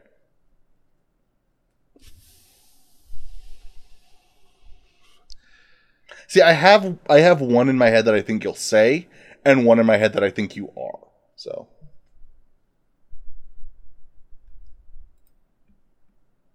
I'm trying to think, and like, of the three of them, some weird like Fly style mixture of Huey and Louie. See, I figured you would say Louie, and I would pick Louie for you. Yeah, like I was thinking Louie too, but like I'm fairly apathetic, but I'm not that apathetic. I'm also not that greedy. It's more for the quick thinking, able to like solve problems through talking, and the abject terror at actually encountering genuine danger. Yeah, but here's the other thing. I also really like rule books. Like everything we need is in the guide. Like I was a Boy Scout. I didn't know that about you. Yeah, I had a full sash. Nice. I couldn't afford to sign up. Oh. Yeah, I actually bought one of the Boy Scout handbooks and taught myself everything I would need to earn, like, what's the lowest level of Scout? A Cub? Yeah, I taught myself everything I needed to know to earn all the Cub Scout badges. Yeah, I was a Cub Scout who went camping once and then I quit. Full sash. Yeah. Yeah, that's the thing. You need to go camping once to get that fucking sash complete. After that, fuck them. You see what I mean by a combo of Huey and Louie? Yeah. Yeah, I do. I'm probably most like Huey, given just the mountain of useless shit I know. Like, if I were to assign classes to the triplets, they'd all be fucking rogues. Just different types. Like, Louie would be a mastermind rogue. Like, Dewey would be, like, probably, like, a swashbuckler. And Huey would be, like, a thief rogue, just because he knows how to deal with all that shit. He doesn't want to because it's breaking the rules. But he can. Like, Huey's the least roguey of them all. Like, I see what you mean by I see what you mean by rogue, but I would put it more like Louie would be inquisitive. He's very good at reading people. Oh, yeah. Well, see, I gave him Mastermind because that's like the most thiefy one, though. Yeah, but he doesn't really. I could see inquisitive for Huey because he dissects the scenes a lot. I was thinking either like Mastermind or like an Eldritch or like a fucking Arcane Trickster for Huey, because like just he has so much fucking knowledge. Yeah, he does usually have a solution to the problem, and it's quite often in the form of something he's pulling out of a mysterious book. Yeah. Dewey, though, swashbuckler, definitely. Yeah, no. Dewey is just like, luck and guile. Yeah, luck and guile. Yeah, Dewey, he's trying to be Errol Flynn without ever having heard of Errol Flynn. Dewey tonight. I love the shorts. Because they give us, like, insight into what's going on in their lives outside of the major adventures. Yeah. Except for that 4-part short called The Slowest Trap. It was literally slowly gathering together a team to escape the world's slowest trap. Yeah, So I gathered. It was a lot of fun. It's the endless 8 of DuckTales. Oh, man. But yeah, that's what I've been watching. Alrighty. Oh, wait, one thing. Dick joke.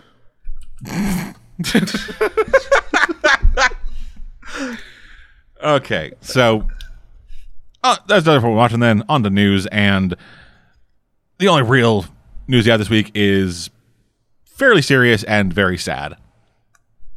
Which makes it hard for a show like us to comment on it. Yeah, you've listened to this entire show so far. I mean, it was just one big dick joke.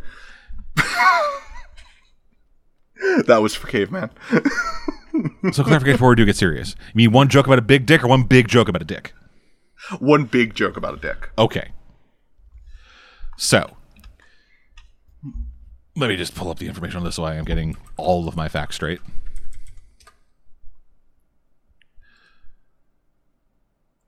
So, on August 28th, 2020, Chadwick Boseman unfortunately passed away after a 4-year-long battle with colon cancer.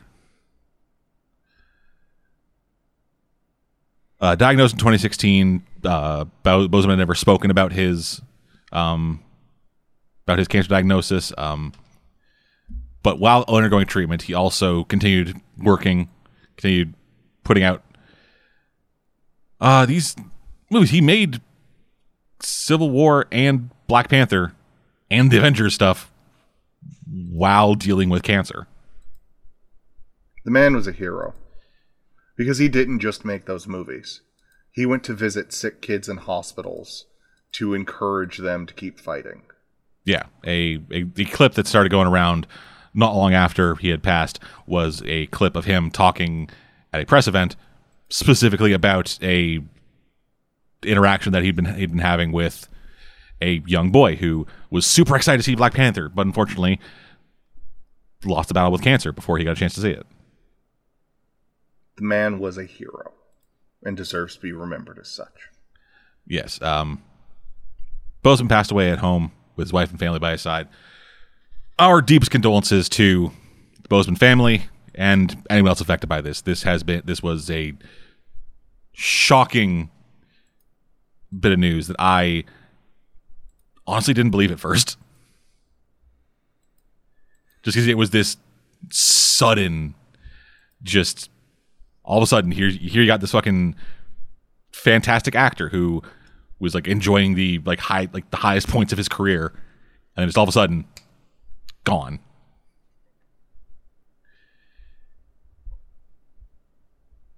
So before we move on with our regular rest of the show, we just like to have a moment of silence for Mr. Boseman.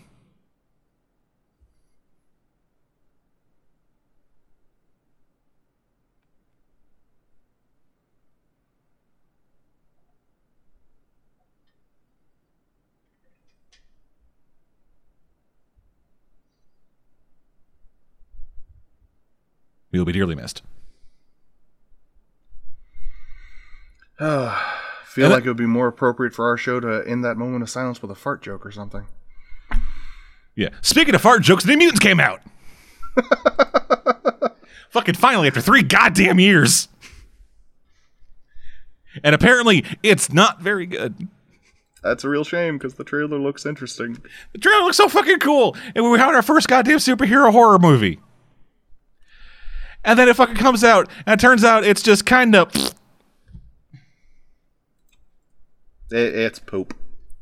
Yeah, Birdie and I have been messaging each other about it pretty much since it came out, and the reviews started coming out, and it's just when something comes out after fucking just like this much delay, it needs to either be great or terrible. The worst thing it can be is like that. With this level of buildup, with this level of fucking reshoots and studio fuckery and all this other shit behind it, it needs to be something substantive. It needs to feel like a thing happened. And not just a wet fart. Yeah, it's... You want this movie to either be like fucking walking into your apartment and having a surprise birthday party, or like a fart in an elevator. So far, this feels like a fart on an empty street. Just Granny crop dusting past a few neighbors. No, not even past the neighbors. Everyone's asleep. It's just some dude walking around at 3 a.m. just fucking busting ass in the middle of a fucking street with no one in it.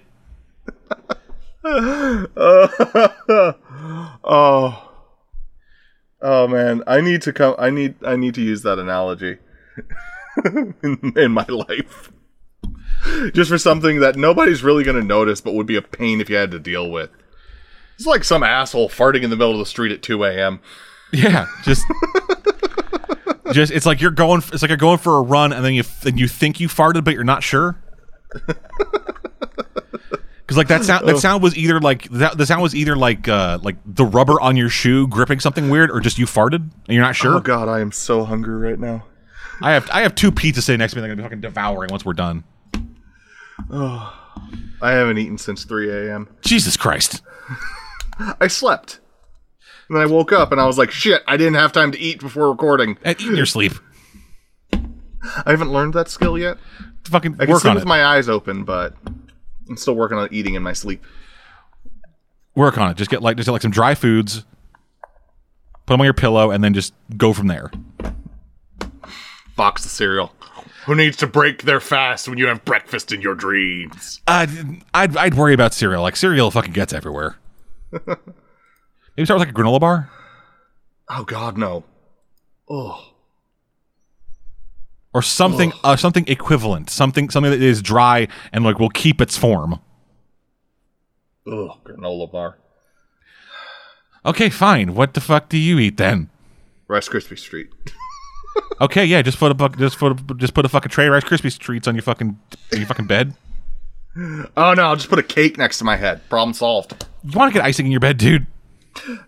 I don't ice my cakes. That would be way too much sugar. The fuck? You just eat dry cake? My cakes are not dry. They are moist and delicious.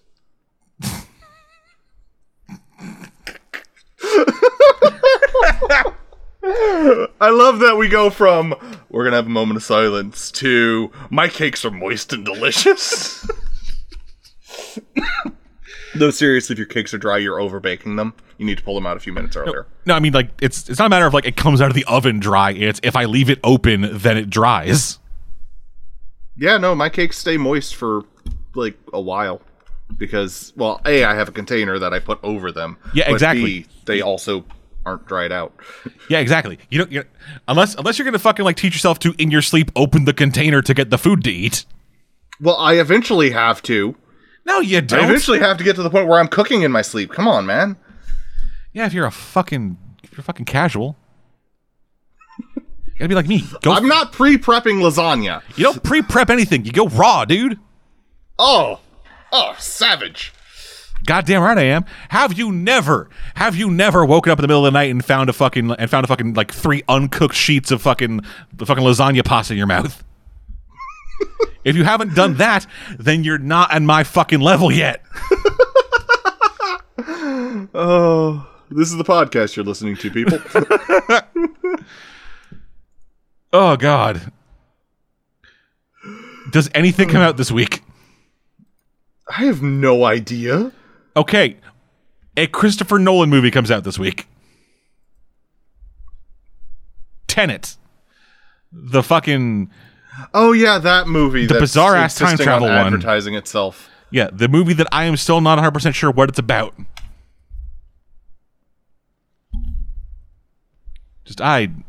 Like, it's the only ad I've seen for a while on my YouTube.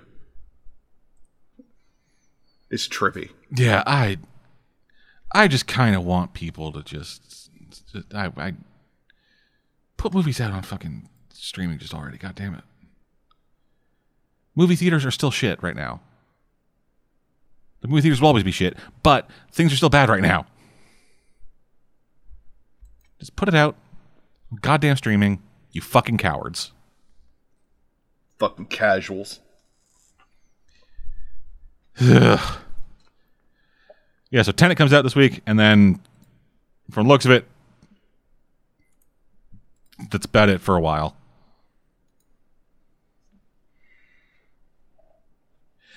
I don't know, man. At least something's coming out. I don't know either, man. Yeah, man. God. It's a hard time. Like, honestly, I doubt anybody would blame us if we had just taken this fucking year off. Yeah, I'm dead. And I'm Cave. We'll see you again next time.